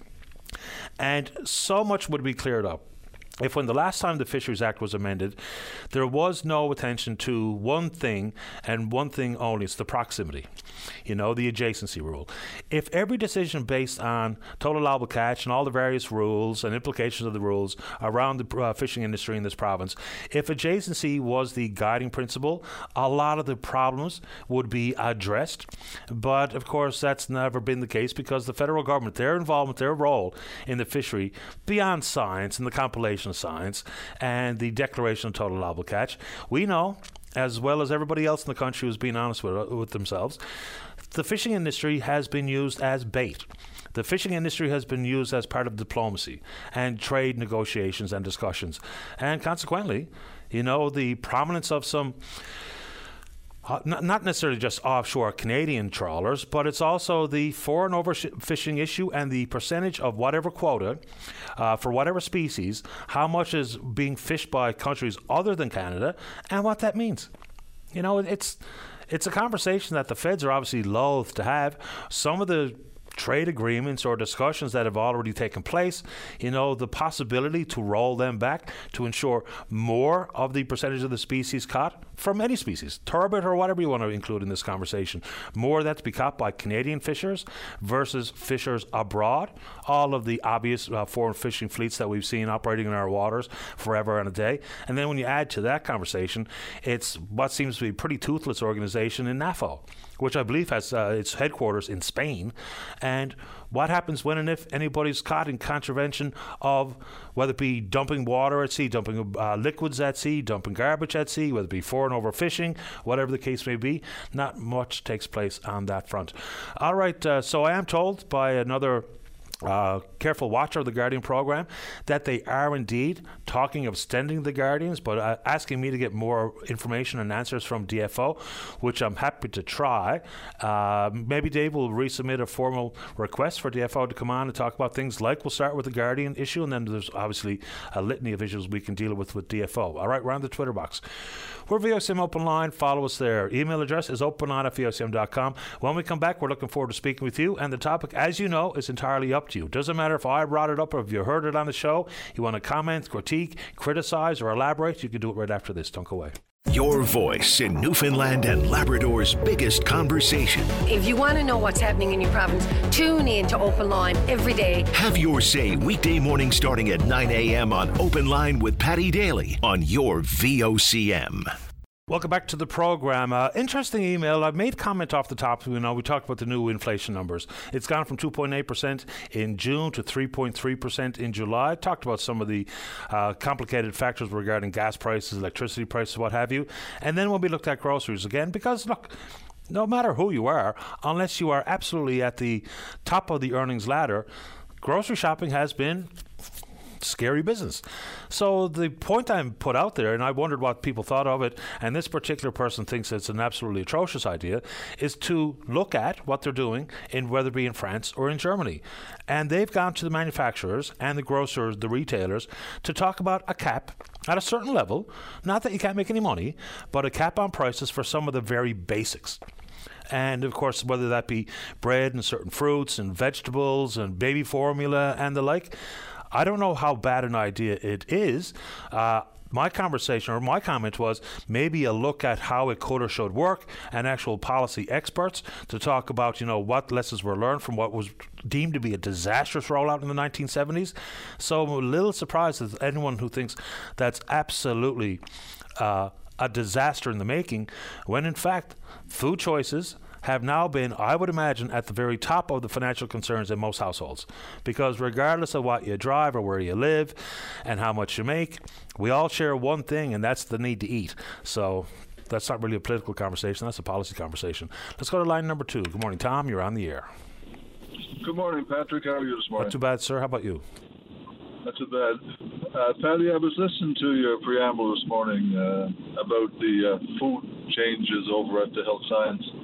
4 or 5 days ago, my wife was reading me a release. She works at the Janeway, and she was reading me this release, and I laughed. And then this morning on the VOCM website, I was watching the same story about the change of menus and things, and I said to myself, wow, who comes up with this stuff? 14, 15 years ago when Daffodil Place opened, and they approached me from the Canadian Cancer Society and asked us if we would, look after the kitchen for them, if we would prepare the food and all those kind of things, which, of course, we've been doing ever since they opened. And working with the Canadian Cancer Society at the beginning, was that same debate as to what's going to be our menu. And my initial reaction was, hey, guys, how can it be our responsibility to teach people to change their eating habits for the short stay they have at the facility? These people are suffering from cancer, and we're going to bring them in and we're going to give them meals that nobody eats, basically, and salt-free and tasteless and all those things. Why don't we just, find a happy medium? And that's what we did in consultation with the Cancer Society. We have a menu there that, includes lots of what people will call healthy food products, but we still serve, deep fried cod. We have jigs dinners, we have stews and soups, and we have all those things. And, when you go to the health science, so my wife was just come out of the health science center over there, where she was there for over a week. And, man, she just couldn't eat that stuff. I went in one day and I said, what are you having for lunch? And she said, we're having creamed carrot soup. What in the name of goodness is creamed carrot soup? So my tack on all of this stuff is that, what are they trying to do? If you go over to the Health Science Center now and you look at the food being picked up, every single tray nearly, they're bringing the food and they're throwing it away. Man, oh man, I don't know. I had to. I didn't know what to think when I see all these changes that are happening now to food at the Health Science Center. Yeah, I'm not sure. I mean, hospital food has long been tagged as being no good. I know they've changed some of their approach to how they produce food and the meals for the patients in the hospital. And I'm not working in dietary, so I don't know exactly what happens, but people have told me, and they say they work in housekeeping and or dietary, that there's even some packaged stuff. It's one thing if you get some scraps left on a plate that are returned to the kitchen. They, of course, like most kitchens, get scraped into the garbage. But there are some things that are sealed, packaged, that are also making the way to the garbage, whether it be a sealed package of cookies or a little thing of milk or something or other. To me, that's shocking. Now, it's easy enough to be footloose and fancy free when it's not your money, but it is your money for your taxpayer. It's our money. So I don't know what sort of focus or attention is given to throwing away food that can absolutely make its way to the next tray or the next day, because that prepackaged pair of cookies, chocolate chip or oatmeal, they're going to be fine again tomorrow. They don't belong in the garbage. Yeah, no, I totally agree with you. I just find that I just don't understand the whole system of why they find it necessary to serve the kind of food they're serving. Now, you know what I mean? I don't understand the whole concept of healthy and unhealthy food. I got my wife's family are all coming home from the mainland. They arrived last night. Tonight they're at our house and we're doing deep fried cod and fries and dressing and gravy and all those things. Now, some people say, it's not healthy, it's deep fried. Man, oh man, sure, if you eat it every single day. But, once every couple of weeks, if you have a jig's dinner or you have deep fried fish or you have something like this, if somebody gets in the hospital, what's wrong with giving them a pork chop or a bit of fish or something that has a bit of flavor to it instead of having it thrown away? Because what's happening? Everybody's bringing food into to the people that are there. That's those that are able to have support people for it. And then you see, as you said, all the packaged things that's being thrown away, the juices and the cookies and all those kind of things. Man, I think they need to understand. I have a study or something that reassess all these things and stop trying to change people's eating habits, for 3 or 4 day stay in the hospital. And in the so silly it is. And in the big picture, there's also how the contracts are let and the value of the contracts and the amount of money leaving the province for things like food preparation, food service, and a lot of different things that the Compass Group is involved with. They're a massive company. And we've had a caller, Mike, I believe is his name, call many, many times about it. And we've tried to get down to the brass tacks and figure out that contract issue a bit more clearly. But having a devil of a time, I suppose I got to go back to the well and give it another shot. But that's another issue regarding just how expensive it is to administer healthcare in this province is based on some of those big contracts as well. That's right. Yeah, quick issue, Paddy. I meant to call you, but about a month ago I was driving down Old Maples Road with my son. And as I stopped, a couple of people were there, and I helped an old elderly lady at the ditch, and she had been struck by a hit-and-run driver. So we helped her up. We called the police, we called the ambulance, and we got her ready and transported. And when I came back that road, a half an hour later, the cops were there, and they said they had found the driver. Now, this lady was walking with her back to traffic, so that's the reason for her to get hit. Apparently, the mirror on this truck hit her and really cut her up. I bandaged her and all those things to get her going. But I find that a week or so later, I seen a woman walking down the same road, again with her back to the traffic, with there's not 2 feet of sidewalk there to walk on, or there's no sidewalk at all, just gravel. And I stopped. I said, "Ma'am, look, I picked up a woman here last week who got hit walking with her back to the ex-military. And what came out of her mouth was words I never heard before. And I understand why the police or somebody doesn't undertake a program to walk facing traffic. It's crazy, man. I go down that road every single day. When I come into work, I drive down Old Maples Road, and I see people with their backs to me. And again, there's no excuse for this woman to get hit. But it could have been prevented, because if you seen the truck coming at her, she just step out of the way. But when your back is to the traffic, and it's all over the city, you see people walking, and I know. It's crazy. So yeah, that's my other rant for today. Well, I can tell you what, Tom. I'm going to get an email in the next 30 seconds that says we're blaming the victim. I think when we have shared roadways, between pedestrians and cyclists and motorists, yes, absolutely the number one responsibility lies with the hands of the motorist. But when we talk about overall approach to safety, wearing something that illuminates your presence at night, and walking facing traffic, and making sure you stick to the sidewalk as opposed to running or walking in the road, cycling in the safe fashion, abiding by all the rules. So when we have a shared responsibility to safety, yes, we can absolutely rightfully focus in on the person driving the truck or the minivan or the little sedan. Yeah, they've got the big control, because they're the most dangerous, because when they hit a cyclist, they don't get hurt. When they hit a walker, they don't get hurt, but the rest of us do. So yeah, it's a shared responsibility. I'll spare you the criticism I'm going to get in my email inbox. I'll get it too. Sure. Look, it wasn't the woman's fault. No. It was the driver's fault. For sure. And she was the victim, and I mean that seriously, but it could have been prevented probably if she had been walking on the proper side of the road.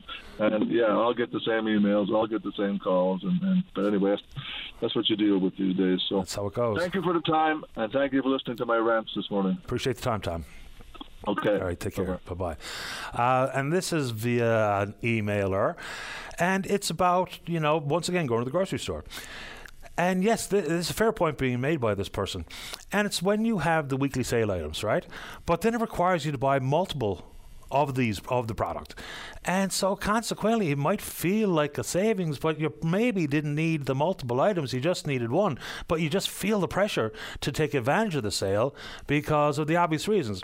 It's the potential long-term savings, but that's not really the easiest or the best thing for the shopping public. So this person is absolutely right. There's a complication that comes with a sale if you have to buy, say, 3 of something that you only really need 1. And it might not be an item that you use or go to or eat every single day or week. So that's a fair point. And if you want to add that to the conversation, we can do exactly that. We're going to try to take a break on time. One of the discussions that gets really dismissed quite quickly in some corners is when we talk about addiction services. Mental health conversations have gone a little bit better over the past years, but conversations regarding addictions, not so much. And someone wrote me an email, and I continue to recall it. It's about the fact that this person's child has a food allergy. And, we talk about free naloxone kits and the conversation about whether or not a nasal spray naloxone is important, or safe injection sites, harm reduction policies, regulating the supply of drugs. And they say, we're giving away all these things for free, naloxone kits. What about my EpiPen? You're right. The only issue that I think makes the conversation a bit different is there's no social stigma associated with having a food allergy. Right? None. People have them.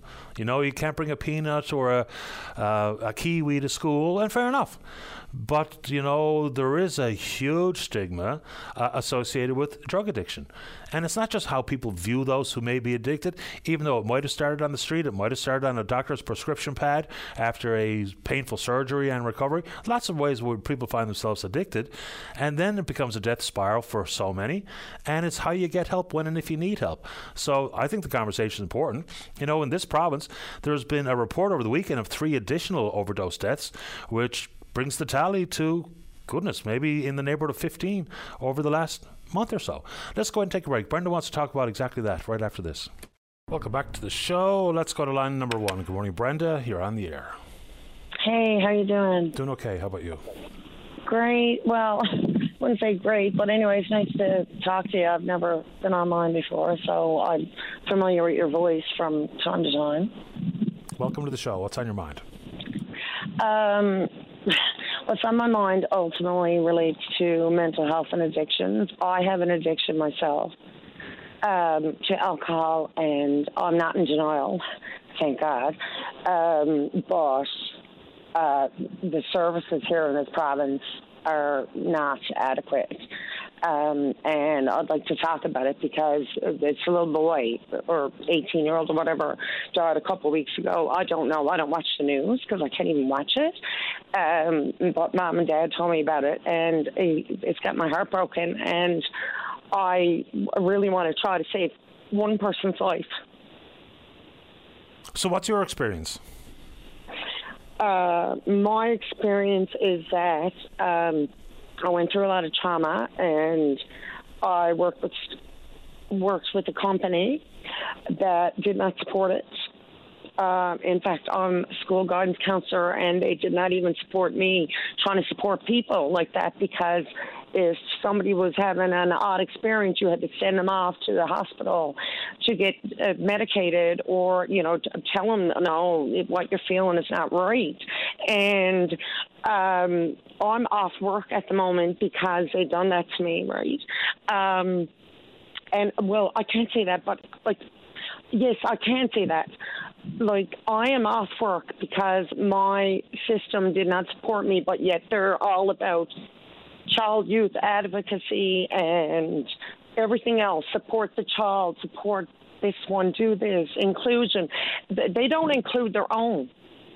And so I'm off work. I mean, I don't need to get into the backstory of everything that's happened since then. But all I can say is I'm a warrior, that I'm still alive. Only for the grace of God, I would not be, because everything I reached out to in this province failed me. And that's probably why that little boy is not here right now as well. So I really got a major issue with it. Yeah, and I sort of recall the circumstances surrounding his death, but of course there's many other stories because the parents or the friends or the family don't speak out about it or make a public issue of it. Then we don't really know what goes on. Well, let me rephrase that. I don't know exactly what goes on in all these different circumstances. I know that we've got some pretty significant shortcomings in the world of access to treatment in this province, whether it be the amount of time you have to wait for it, whether it be the amount of time that you're actually in a rehab facility versus what is really actually required for you to get clean. So I think there's a lot of different issues to that. I know of stories where people had no choice but to get their rehab elsewhere. because of the amount of time that they needed to get clean, because they'd been in and out of 30 days and they had to wait so long. Like, who has X amount of time to wait, weeks or months to wait to get help, when today's the day they decided that, you know what, this is it, I do need help. So we've got a long way to go here with addiction services. We do, and I don't know anything about this little boy's story either. It was just a bit of a trigger for me when I seen it the other day, and I'm like, I'm not down that road. But the thing is, my liver could fail just as quick as somebody could take a shot of fentanyl by accident. They're no different than me. Do you know what I mean? I do. Yeah. So my experience, if you're interested in like a minute or two, because I'm a bit long-winded. Go ahead. Is that I went through hell and back. Kind of, my boyfriend died. I was devastated. I was drinking heavy. I went to Pleasantville. I went there. So I went there for 3 days, and ultimately, I thought I was going to get some form of help. But you know what they offered me? A B12 shot in the arm. And clonazepam and food. Not one Al-Anon meeting, not an AA meeting, not anything. And then they came in knocking on the door and asking, "Oh, why are you sleeping so much? What do you want me to do?" Type deal. I can't even have a cigarette. I'm on a nicotine patch. Come off it. If you're trying to get somebody off alcohol or anything, let them have a cigarette. They're driving them out of there as quick as they get them in there. Yeah. Yeah. Yeah, no, and just because I know how the listening public reacts to some of these conversations, and here's what basically I hear from some corners, that, people have brought upon these woes upon themselves. They either started and began to drink too much, or they started and began to take too much drugs. But at the exact same time, folks who are willing to say, well, too bad, it's your own problem, are the same people worried about crime. Same people worried about the cost to deliver health care in the country, and certainly in the province, because they're all fairly related. Not all directly. Not everyone who has an addiction is going to break into Marie's. They're not going to bust in your house, but some will. And so if we know it's a problem, and it absolutely is. I'm a school guidance counselor. Okay. I'm not going to break in anybody's house. I won't kill an insect. I'm looking for help. And my own school board and my own province has not been able to provide that for me. I can't even get through to my doctor on the phone because he's overworked. And he's an angel. But, you cannot get through. I'm looking to get into rehab. I really am. I've lost everything. I have nothing left. I want this gone so I can move on and help other people. But I don't even know who to contact to get in. I can try to help you navigate here. Just let me bring something up. It's all so sad. It is very sad. Okay. Well, thank God. I was graced with, I don't know, something to get me through this, but not everybody is. Let me give you a number. That's what worries me, right? Let me see if I can help. So I want you to call a man named Barry Hewitt. And he's the Mental Health and Addiction Systems Navigator.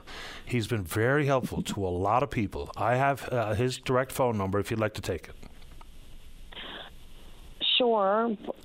I got to get a pen and a paper. Okay, yeah. It'll only take me 1 second. That's okay. Go ahead and get it. I'm here. I got it. Okay. So his name is Barry Hewitt. Yeah. And his telephone number, of course, is area code 709-752. Yeah. 3916. 3916, 369. Interesting.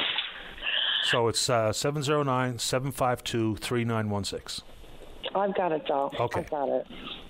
Give that a try and let me know. I will do that, but can you make a final, I would like, if you don't mind, do you have a final, statement on this? Do you agree that this is a humongous major problem if somebody who is a really good person and who's not breaking in your doors and who doesn't have a criminal record, who is a school guidance, I don't care if I'm a customer, I don't care what I am. and who is looking for help and cannot get it, it's not a problem in this province? It is a problem. I don't know how frequently you listen to this, but I know it's absolutely, and that's okay. It's absolutely a problem. It's only getting worse. And, you know, we've all, and I wasn't trying to imply that everyone who has an addiction is going to be a criminal, because I know that's not true. No, I understand that. So it is a problem, and it's growing. And the issue, whether it be with the numbers or the dangerous synthetic drugs that are making people zombies, or whether it be criminal justice issue or a health-related matter, addiction services are not where they need to be in the province. We know we've got a long-standing issue with alcohol in this province, for instance. So I don't know how to make a final statement necessarily, but I do know that the problem is there, and the problem is growing. But addiction treatments, services, options, and timelines are not where they need to be, period. I agree. Thank you for that validation. Brenda, look, I just hope that you get what you need. And if Mr. Hewitt can be of assistance... I've got his number there. I will definitely be in contact with him. Thank you very much. I appreciate it. I don't know why I need to call today. I have no idea. I don't listen that often. But I just had to. And, you know, thank you. That's all I can say. And hopefully we can, start making this better. I mean, we can't save the world in one day, but we can certainly try. That we can, and we all owe it to everybody, because these issues have impacts on society in general. It's not just the individual, it's not just their families, it actually has a community-wide impact. So you take that opportunity to give Mr. Hewitt a call. Get back in touch with me. Let me know if you've had any luck and how things are going. If you ever want to come on the show again or talk offline, if I have time, I'm happy to try that as well. So I wish you good luck, Brenda. Thank you, Doll. I really appreciate it. You have a great day. You too. All the best. Bye-bye. All right, bye-bye. All right, can Chris wait through the news? That'd be great, because I don't want to give him just a couple of minutes when he may have a few things to discuss. All right, and I also told this lady I would get this out there for her. Wrong note. So let's see here. All right, sometimes we have some luck when we try to help people find an item or be reunited with a pet. And this is for this lady. She is in what area? I got to open up the poster. Why is I'm pretty slow here today. Layla is by the look of it, a little German Shepherd. So Layla's been missing on Topsail Road since August the 11th, last seen Friday around the overpass. So she's a bit skittish. Don't approach or give her a chase, but looks to be a little German Shepherd, I think. And if that's wrong, Renee, you get back in touch with me. But if you see this particular dog scooting around looking lost, 746-7733. Let's take a break. When we come back, Chris, I appreciate your patience. He's down in Paradise, wants to tell us about what's happening in his community. Don't go away. Join Greg Smith weeknights at 5:45 as he chats with local musicians about life, inspiration, shows, and new music. Tune into Soundcheck, your backstage pass to the local music scene on your VOCM. Welcome back to the show. Let's go to line number 1. Good morning, Chris. You're on the air. How you doing, Paddy? Excellent. How you doing? Good and bad. I'm just pulling off the side of the road here now, but just wanted to bring it out to the attention of the public. I'm living in Paradise, and yesterday at lunchtime, went home and I popped into my house for actually it was about 8 minutes from the time I went in to the time I came out, and I stupidly left my keys in my car. But when I came out, my vehicle was gone at 11:30 in the morning.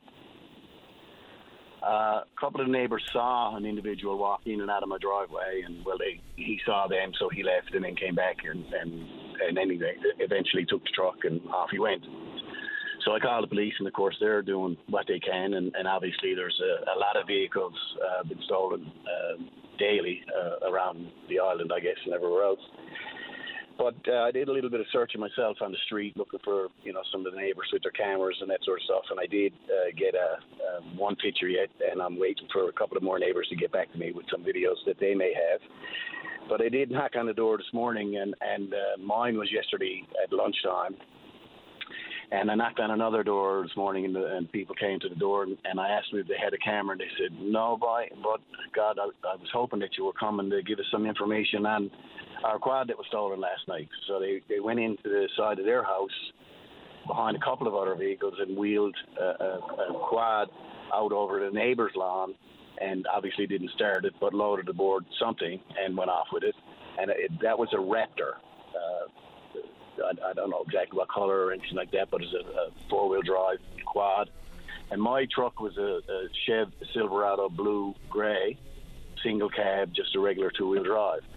And the only reason I'm calling, I know that Paddy Daly can't get out and look for it, but the only reason I'm calling is that somebody's neighbour came home today or yesterday with a new truck that they didn't own before, or a quad this morning that they didn't own.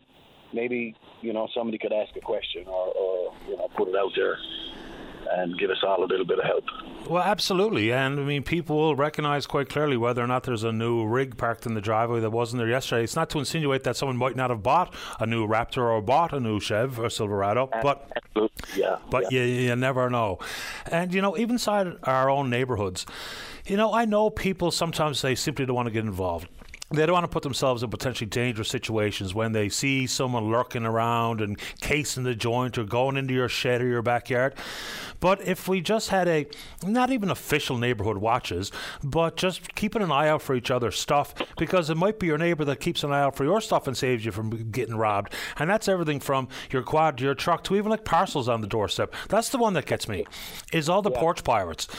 Full well, you recognize your neighbors. And so when you see a package dropped off, not to say you got to stand in the window all day long till they come home from work, but keeping an eye out and just maybe making a roar across the road. So what are you doing? And off they go, because we all play a little bit of a role, because the cops aren't going to be everywhere all the time.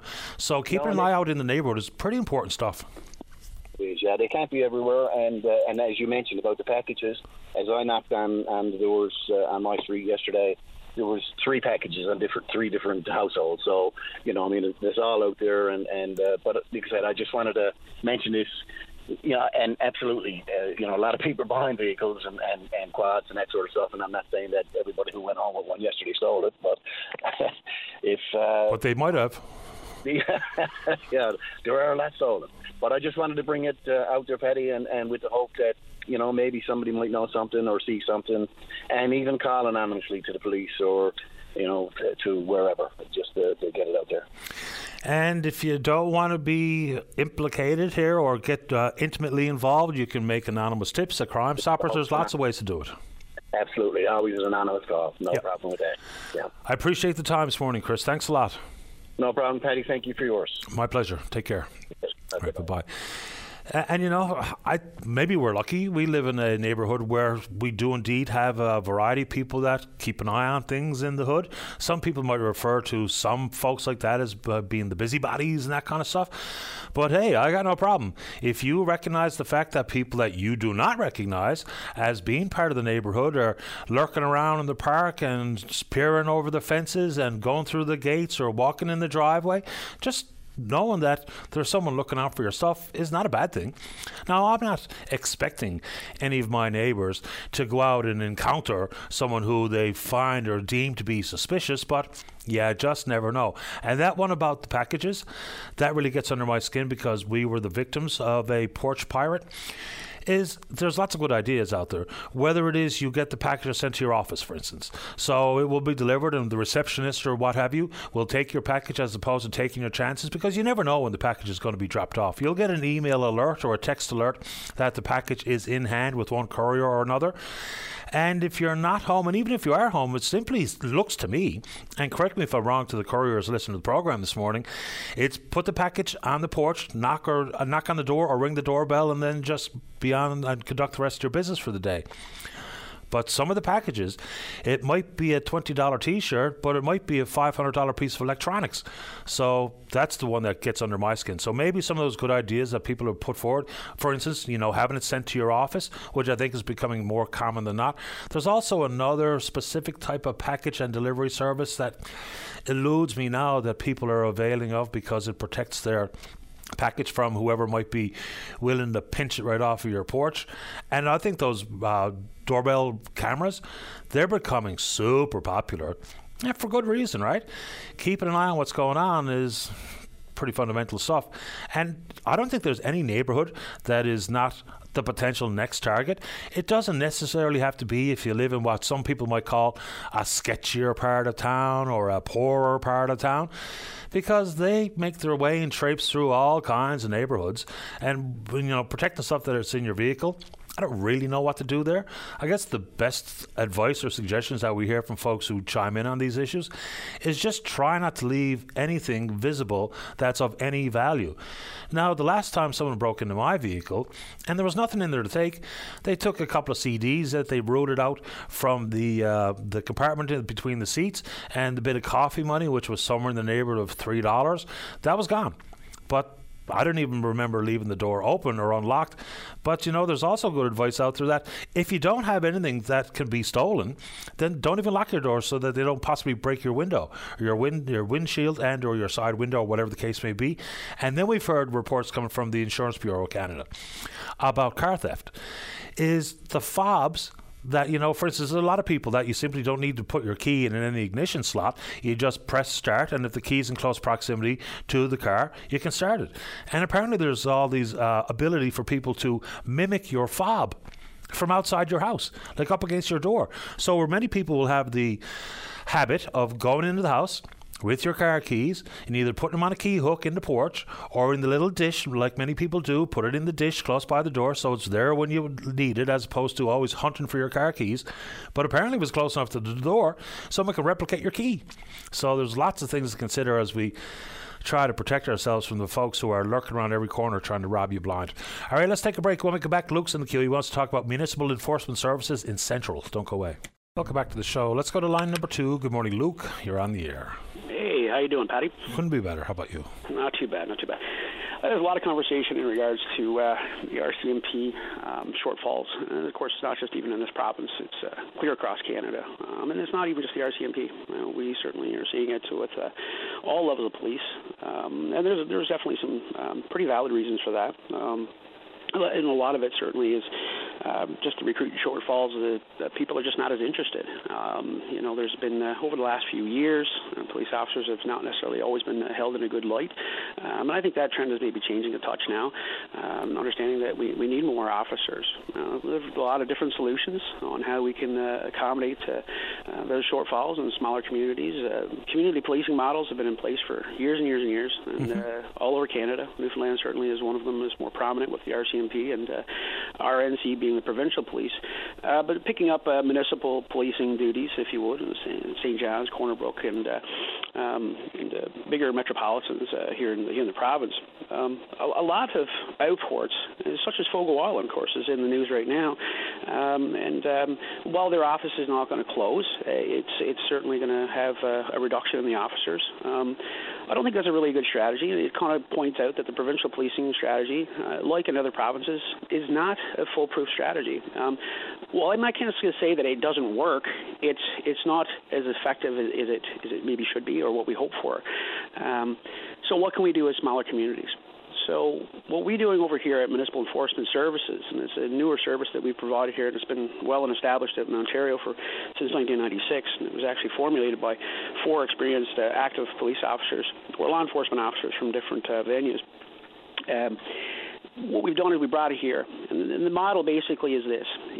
Here they have the Municipalities Act, and so any municipal government, which is about 275 here in the province, some very small, some of maybe of only 150 people, upwards of certainly 12,000, such as maybe in Central here we've got, Town of Gander. Now, they've availed from certainly one section in that, and there's only one section that talks about town policing or municipal enforcement officers to handle low-level crime, more importantly, a deterrent in their communities, but which could include traffic services, which could include animal and animal care, so animal control officers, tidy yards, whether it's traffic, ATV off-road vehicles, and so on.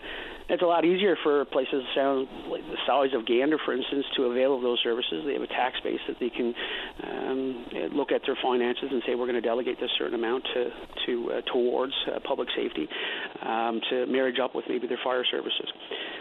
Well, it's not a novel idea to regionalize some of these initiatives, but it's not widespread here in the province.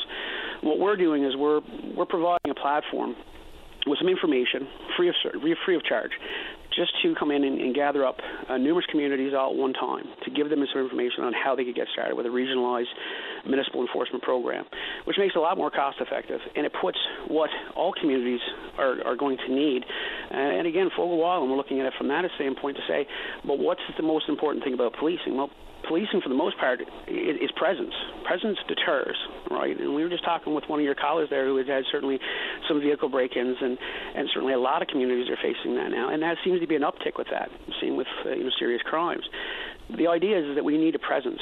So if you've got small outport communities that are availing from provincial police services, for instance, such as RCMP, and they're saying, we're lucky if we see an RCMP officer come to the community, and we're lucky to see him maybe in here for 20 minutes over a 24-hour period.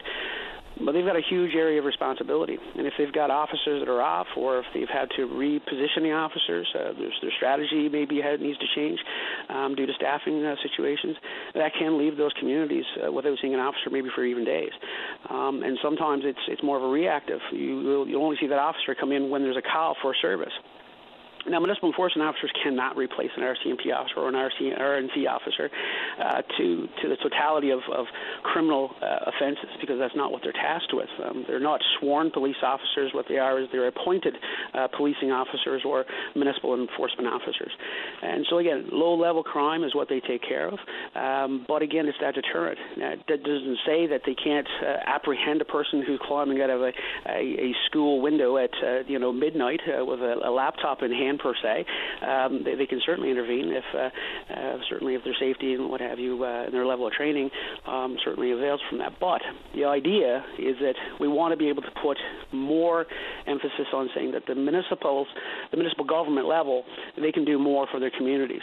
It's difficult for some to do it on their own because they just don't have the tax base to pull from on that. However, on a regionalized approach, such as bringing maybe 5, 6, 7, even 8 communities together, like they do for fire services or garbage collection, for instance, as an example, to say that while the regionalization project or the projection of what they wanted here in the province may have fallen as a failure as to some, it doesn't mean that they can't regionalize independently. And the province certainly has been stating that to them, to say, go forward and do that. There may even be, some whispers that there could be some funding available to communities that have shown that they can regionalize certain services, and when they're successful, they may end up getting some funding out of that coming forward. Again, the Municipalities Act, while it's quite outdated, it does work. It does avail. It does give municipalities some power to provide protection in their communities on a law standpoint. Again, regulations they create a safer and more accountable and respectable communities, and so they're important. We have a lot of communities that don't even have regulations. So, like I say, our service, we come in. We get them together, and that's the primary thing, to say, hey, there's a realization here, this is doable, and this is something that we can certainly achieve. And if you need help with regulations, this is where we can step in and do some consulting, help them with that. It doesn't take a lot of time. Government moves quite slowly, we understand that. There's things that have to be done and put in front of councils to get things in place. But like I said, you got to start somewhere. And right now we're working with definitively 9 different communities. We're getting ready to go into a information session, a regionalized information session with those community members here in Central, and so we're excited about that, and I think they are too. There's no doubt. And we're going to start here, and we're going to keep working our way across.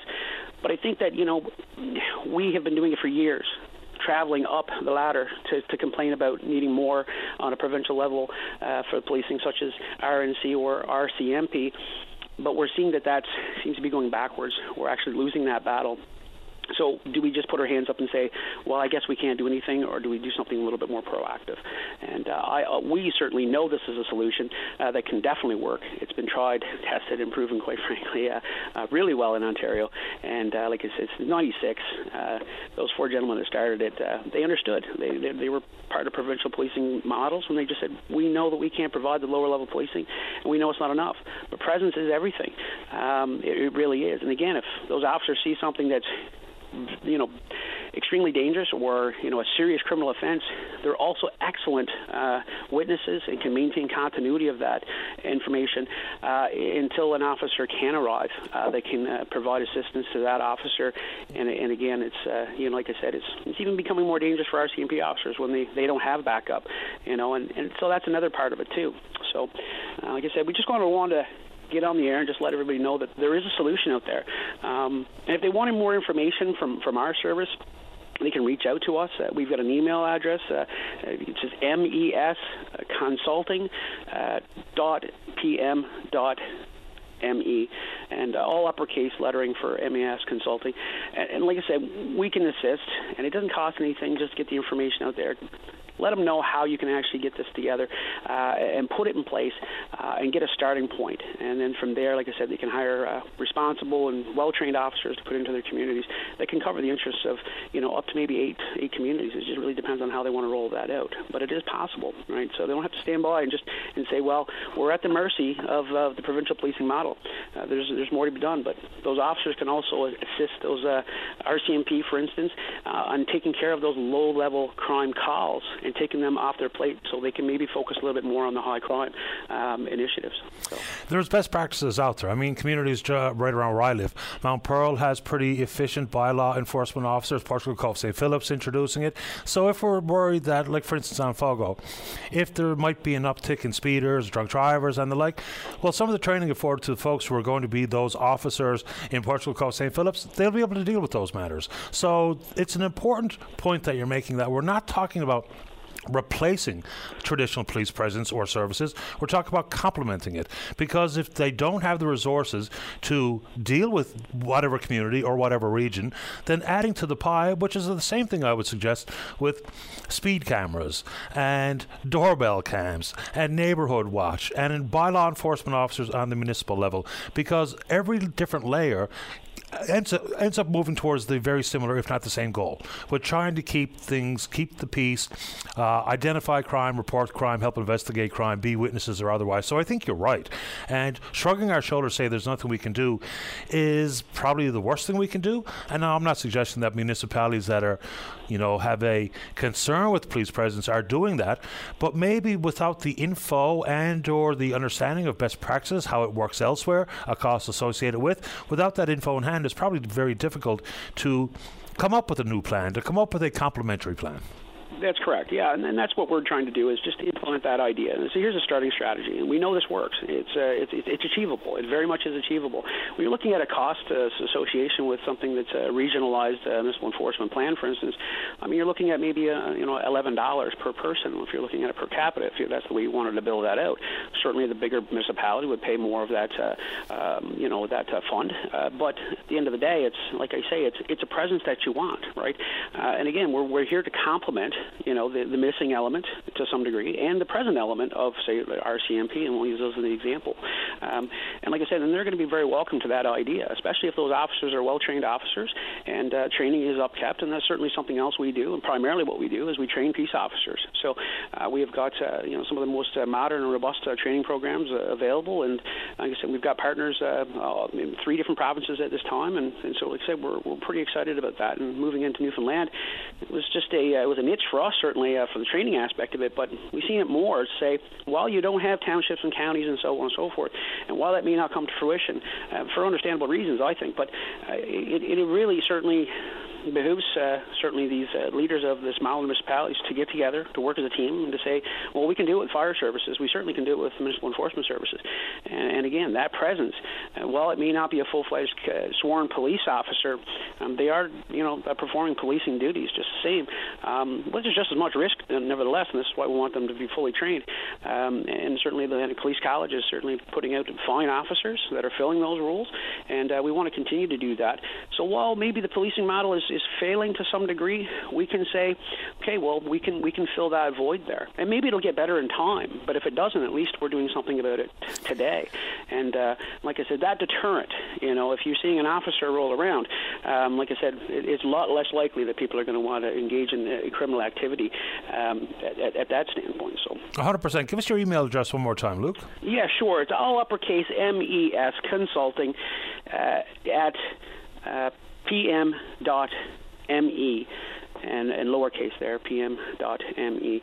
And again, like I said, it's officer training, and like I say, even for frontline staff, if you're a clerk or something of this nature, we're officering situation, we're owners training, de-escalation training, and disengagement training is also some of the offshoots that we do as well, which is very, very important, right? We want to make sure those officers are out there with the tools that have been given to do their job, that they're up to date, and like I said, accountable with their approaches. So, do you deal directly with municipalities, Newfoundland and Labrador, by chance? We're branching into that. We're making contacts. It's relatively new. We came in 2021, late 2021, doing officer training, which was very successful. We've been taking our time to really kind of understand and try to make connections and with some government officials as well, just to say that we understand there's really no standardization for these officers as well. Very little, actually. You can put a municipally appointed officer who has peace officer status, basically all the common law levels, power of an RNC officer, within their scope of practice or within their duties, while enforcing any of the municipal legislation. But like I say, we took our time coming into that, and so now we've made some connections, and we've vetted a lot of information, because some of the laws here are a little bit different, certainly from what we're used to. And so, like I said, we're really excited about making some of those connections that we have made, and so we're continuing to make those connections right now while we're in the preliminary phases of just getting out to our first regionalized meeting, which we're hoping to vet here next 3 weeks or so, and probably mid-September for the first round. And so, like I said, we're already working on the second area. So, like I said, we're pretty excited about that.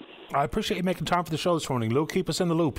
Yeah, not a problem. You take good care, and thanks for doing what you do. Pleasure. Thanks. Take care. Bye, Luke. Add to it, sometimes numbers can be misleading. So we'll be told there's X number of RCMP officers in the province, or there's X number of RNC officers. But even when you speak directly with any member of either force, they'll also add to it that the number might not be directly reflective of just how many police are available today. With the numbers of police officers inevitably will be on vacation, the people who are on extended leave, and apparently that number's pretty high. So they might still be technically on the force, on the payroll, but possibly not available for work. So they're stretched pretty thin, is the information being shared with me by both members of the RCMP and the RNC. All right, while we take a break for the newscast, here's the numbers for your consideration to join us live on the programme to help us wrap it up this morning. If you're in the St. John's Metro region, the number to dial is 709-273-5211. Elsewhere, toll-free long distance 1-888-590-VOCM, which is 8626. We're taking a break and then we're coming back. Get lost in the music of legendary artists like Elton John, the Beatles, and more. Join Claudette Barnes every Sunday from 12 to 1 p.m. and relive fond memories through the power of music with Sunday Melodies on your VOCM. Welcome back to the program. Let's go to line number 2. Caller, you're on the air. Hi. Good morning. Good morning. I just wanted to bring up about this, whatever it is on the trees this year. You had a call a couple of weeks ago, and you was going to look into it. So I was just wondering. I haven't heard nothing. Yeah, we did. We actually had an arborist, a botanist on the show to talk about it. His name is Todd Boland. He's the head horticulturist, I guess, at Munn's Botanical Gardens. And what he told us is that this is what they call a tent caterpillar web. And so inside those webs would be these tent caterpillars. No real long-term problem for the trees. They'll turn some leaves brown or black, but this is an annual issue. It might be worse this year in many regions. I haven't seen it up close and personal, but I've seen an awful lot of photographs with it, and it's pretty intense looking. Yeah, it was very bad, especially where we have our cabin, too. It's very bad there. Seems like they're on the hoarders more. And where's your cabin? In Central. In Central, okay. Yeah, and we've heard lots of people from the Central region talking about what they're seeing, and the pictures are really quite gross. I don't think I've ever seen it personally, and I certainly haven't seen it anywhere around my neck of the woods here on the East Coast. Yeah, it's really bad, in certain places there in the Central, right? On side roads. Yeah. Yeah, so I don't know if it was the same day, but it was certainly no longer than the next day we had Mr. Boland on to describe exactly what it is, what the problems it might or might not be for the trees. But and he says it's an annual thing, but it may indeed be worse in certain parts of the province this year. That's as much as we were able to figure out. Okay, I never heard that, guys. Too bad. I was saying. No problem. So if we can figure out what day it was on, which I'm sure Dave can, and I'll say it before we run out of time here this morning, you can just go back to our website and re-listen to the show. Yeah. Okay, I will do that. Okay, what we're going to do, Dave says I'm going to put you on hold. He'll give you the date. You can find that show right on our website at VOCM.com and give it a listen. Okay, thank you. I'll listen to your program whenever I can because I'm a walker. I appreciate you making time for the show. I'm going to put you on hold. You'll say hello to David here now, okay? Okay, thank you very much. You're welcome. Bye-bye. Yeah, we did get Mr. Boland on to talk about it. And look, I do appreciate when people send me pictures. It's much easier to talk about something when you've had a look at it. I haven't seen those webs around here, but there's certainly plenty of them, and some of them are absolutely huge. Let's go to line number 1. Renee, you're on the air. Hi, I'm camping actually up in Goobies North, and my Maine Coon got out last night, and we've been looking for him ever since. But I just wanted to put it out there on the air if anybody sees him, to give him my phone number and some information. Sure. I'm sorry, you said your what got out? Maine Coon. It's a type of cat. Oh, I see. I had no idea what you said. Maine Coon. What type of cat is that? It's a big one. A big one, okay. He's probably 25 pounds, 30 pounds. Wow. And is it an outdoor cat? No, he's not. He's an indoor cat, and we live in the Gould, so he's not familiar with this area either.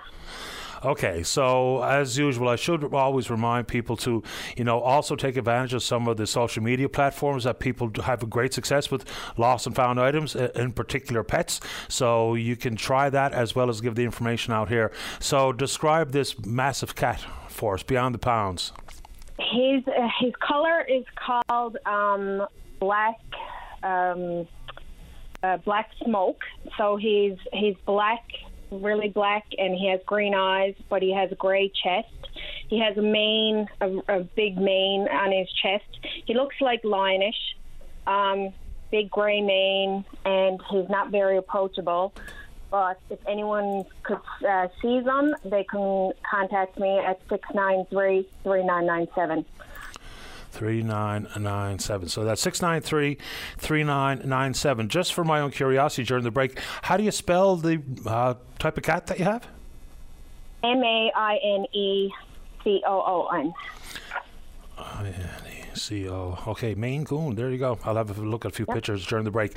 Okay, so if you see this particularly large, green-eyed black cat with a pretty prominent mane on the chest, please give Renee a call. It's an indoor cat, and unfamiliar with the surroundings as they camp out. And you said Gooby South? Goobies North. Goobies North. Well, I don't want to put people in the wrong direction. 693-3997. Good luck. Let me know if you get... What's the cat's name, sorry? Leo. Let me know if you get Leo, the lion-looking cat, back. Thank you very much. You're welcome, Renee. Take care. Okay, bye-bye. Right, bye-bye. Yeah, interesting-looking animal. Oh, man. Some of these cats are huge. And that's the indoor-outdoor, because obviously that makes a difference for the ability for the cat to survive outdoors. I don't know what it's like in your neighborhood, but I thank our lucky stars that in our neighborhood we've got a couple or a few outdoor cats.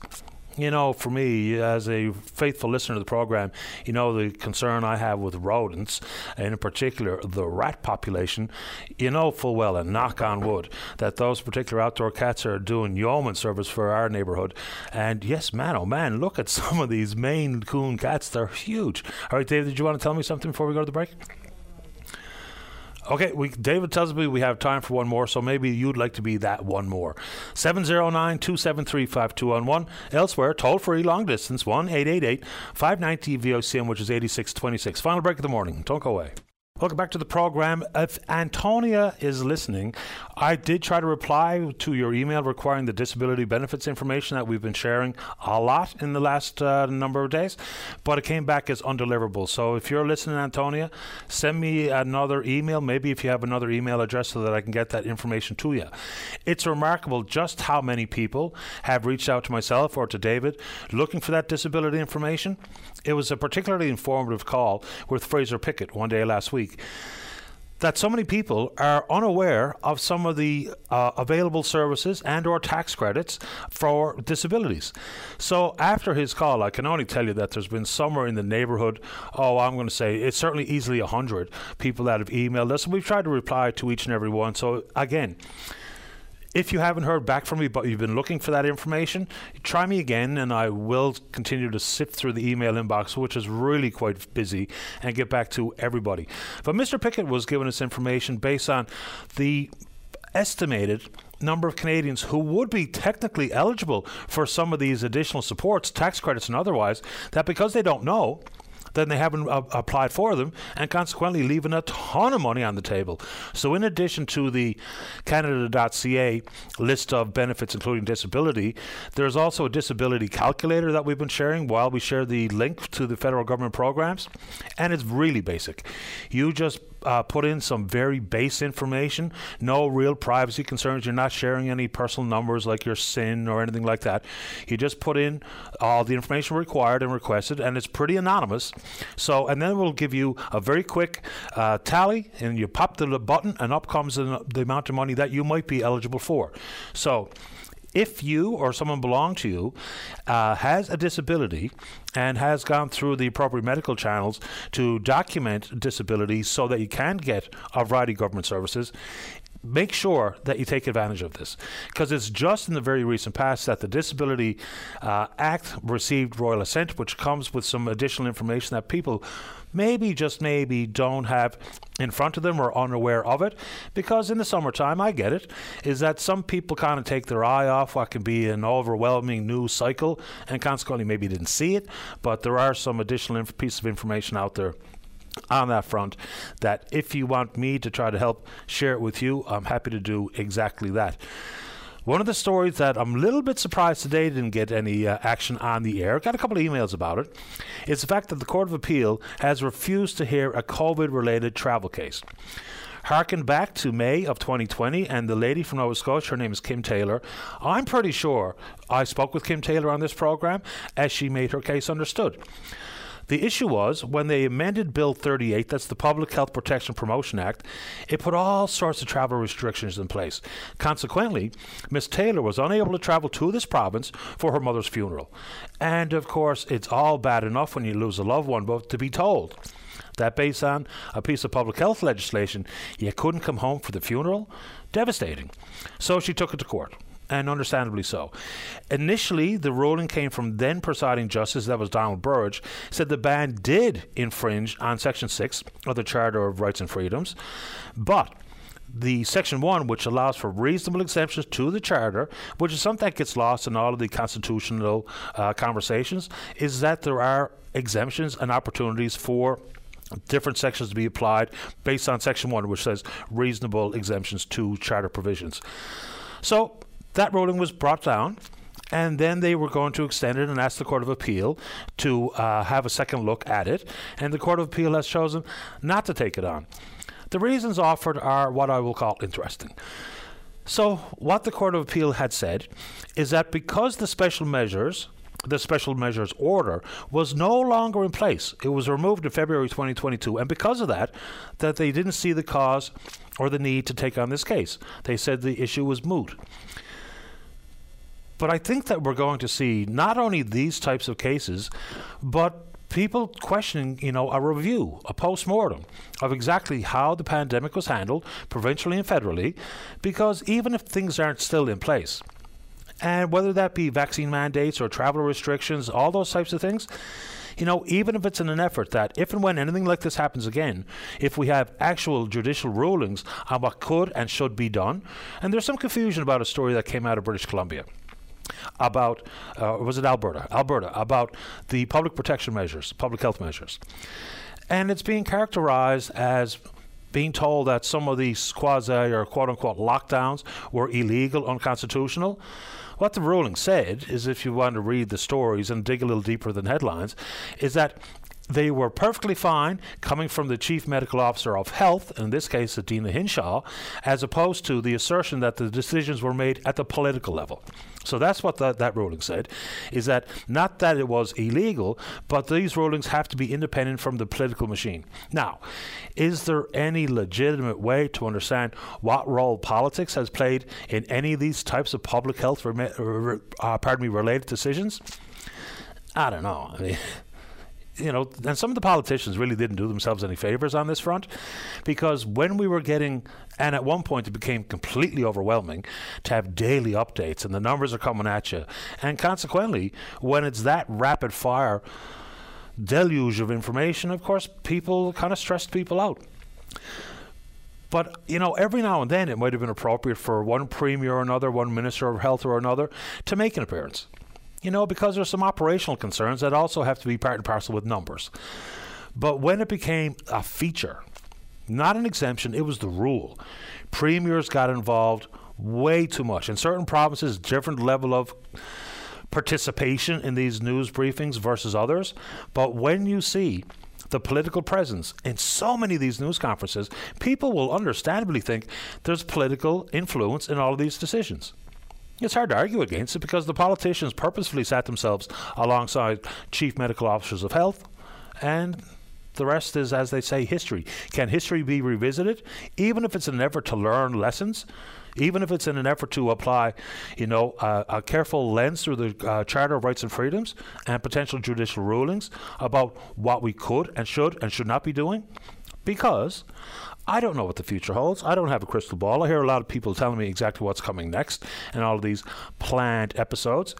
But if anything like this does happen again, it'd be nice to have all of a sudden what we call a textbook or a playbook, and what should be allowed versus what should not ever be even considered, let alone implemented. So I don't know where those legal thresholds lie.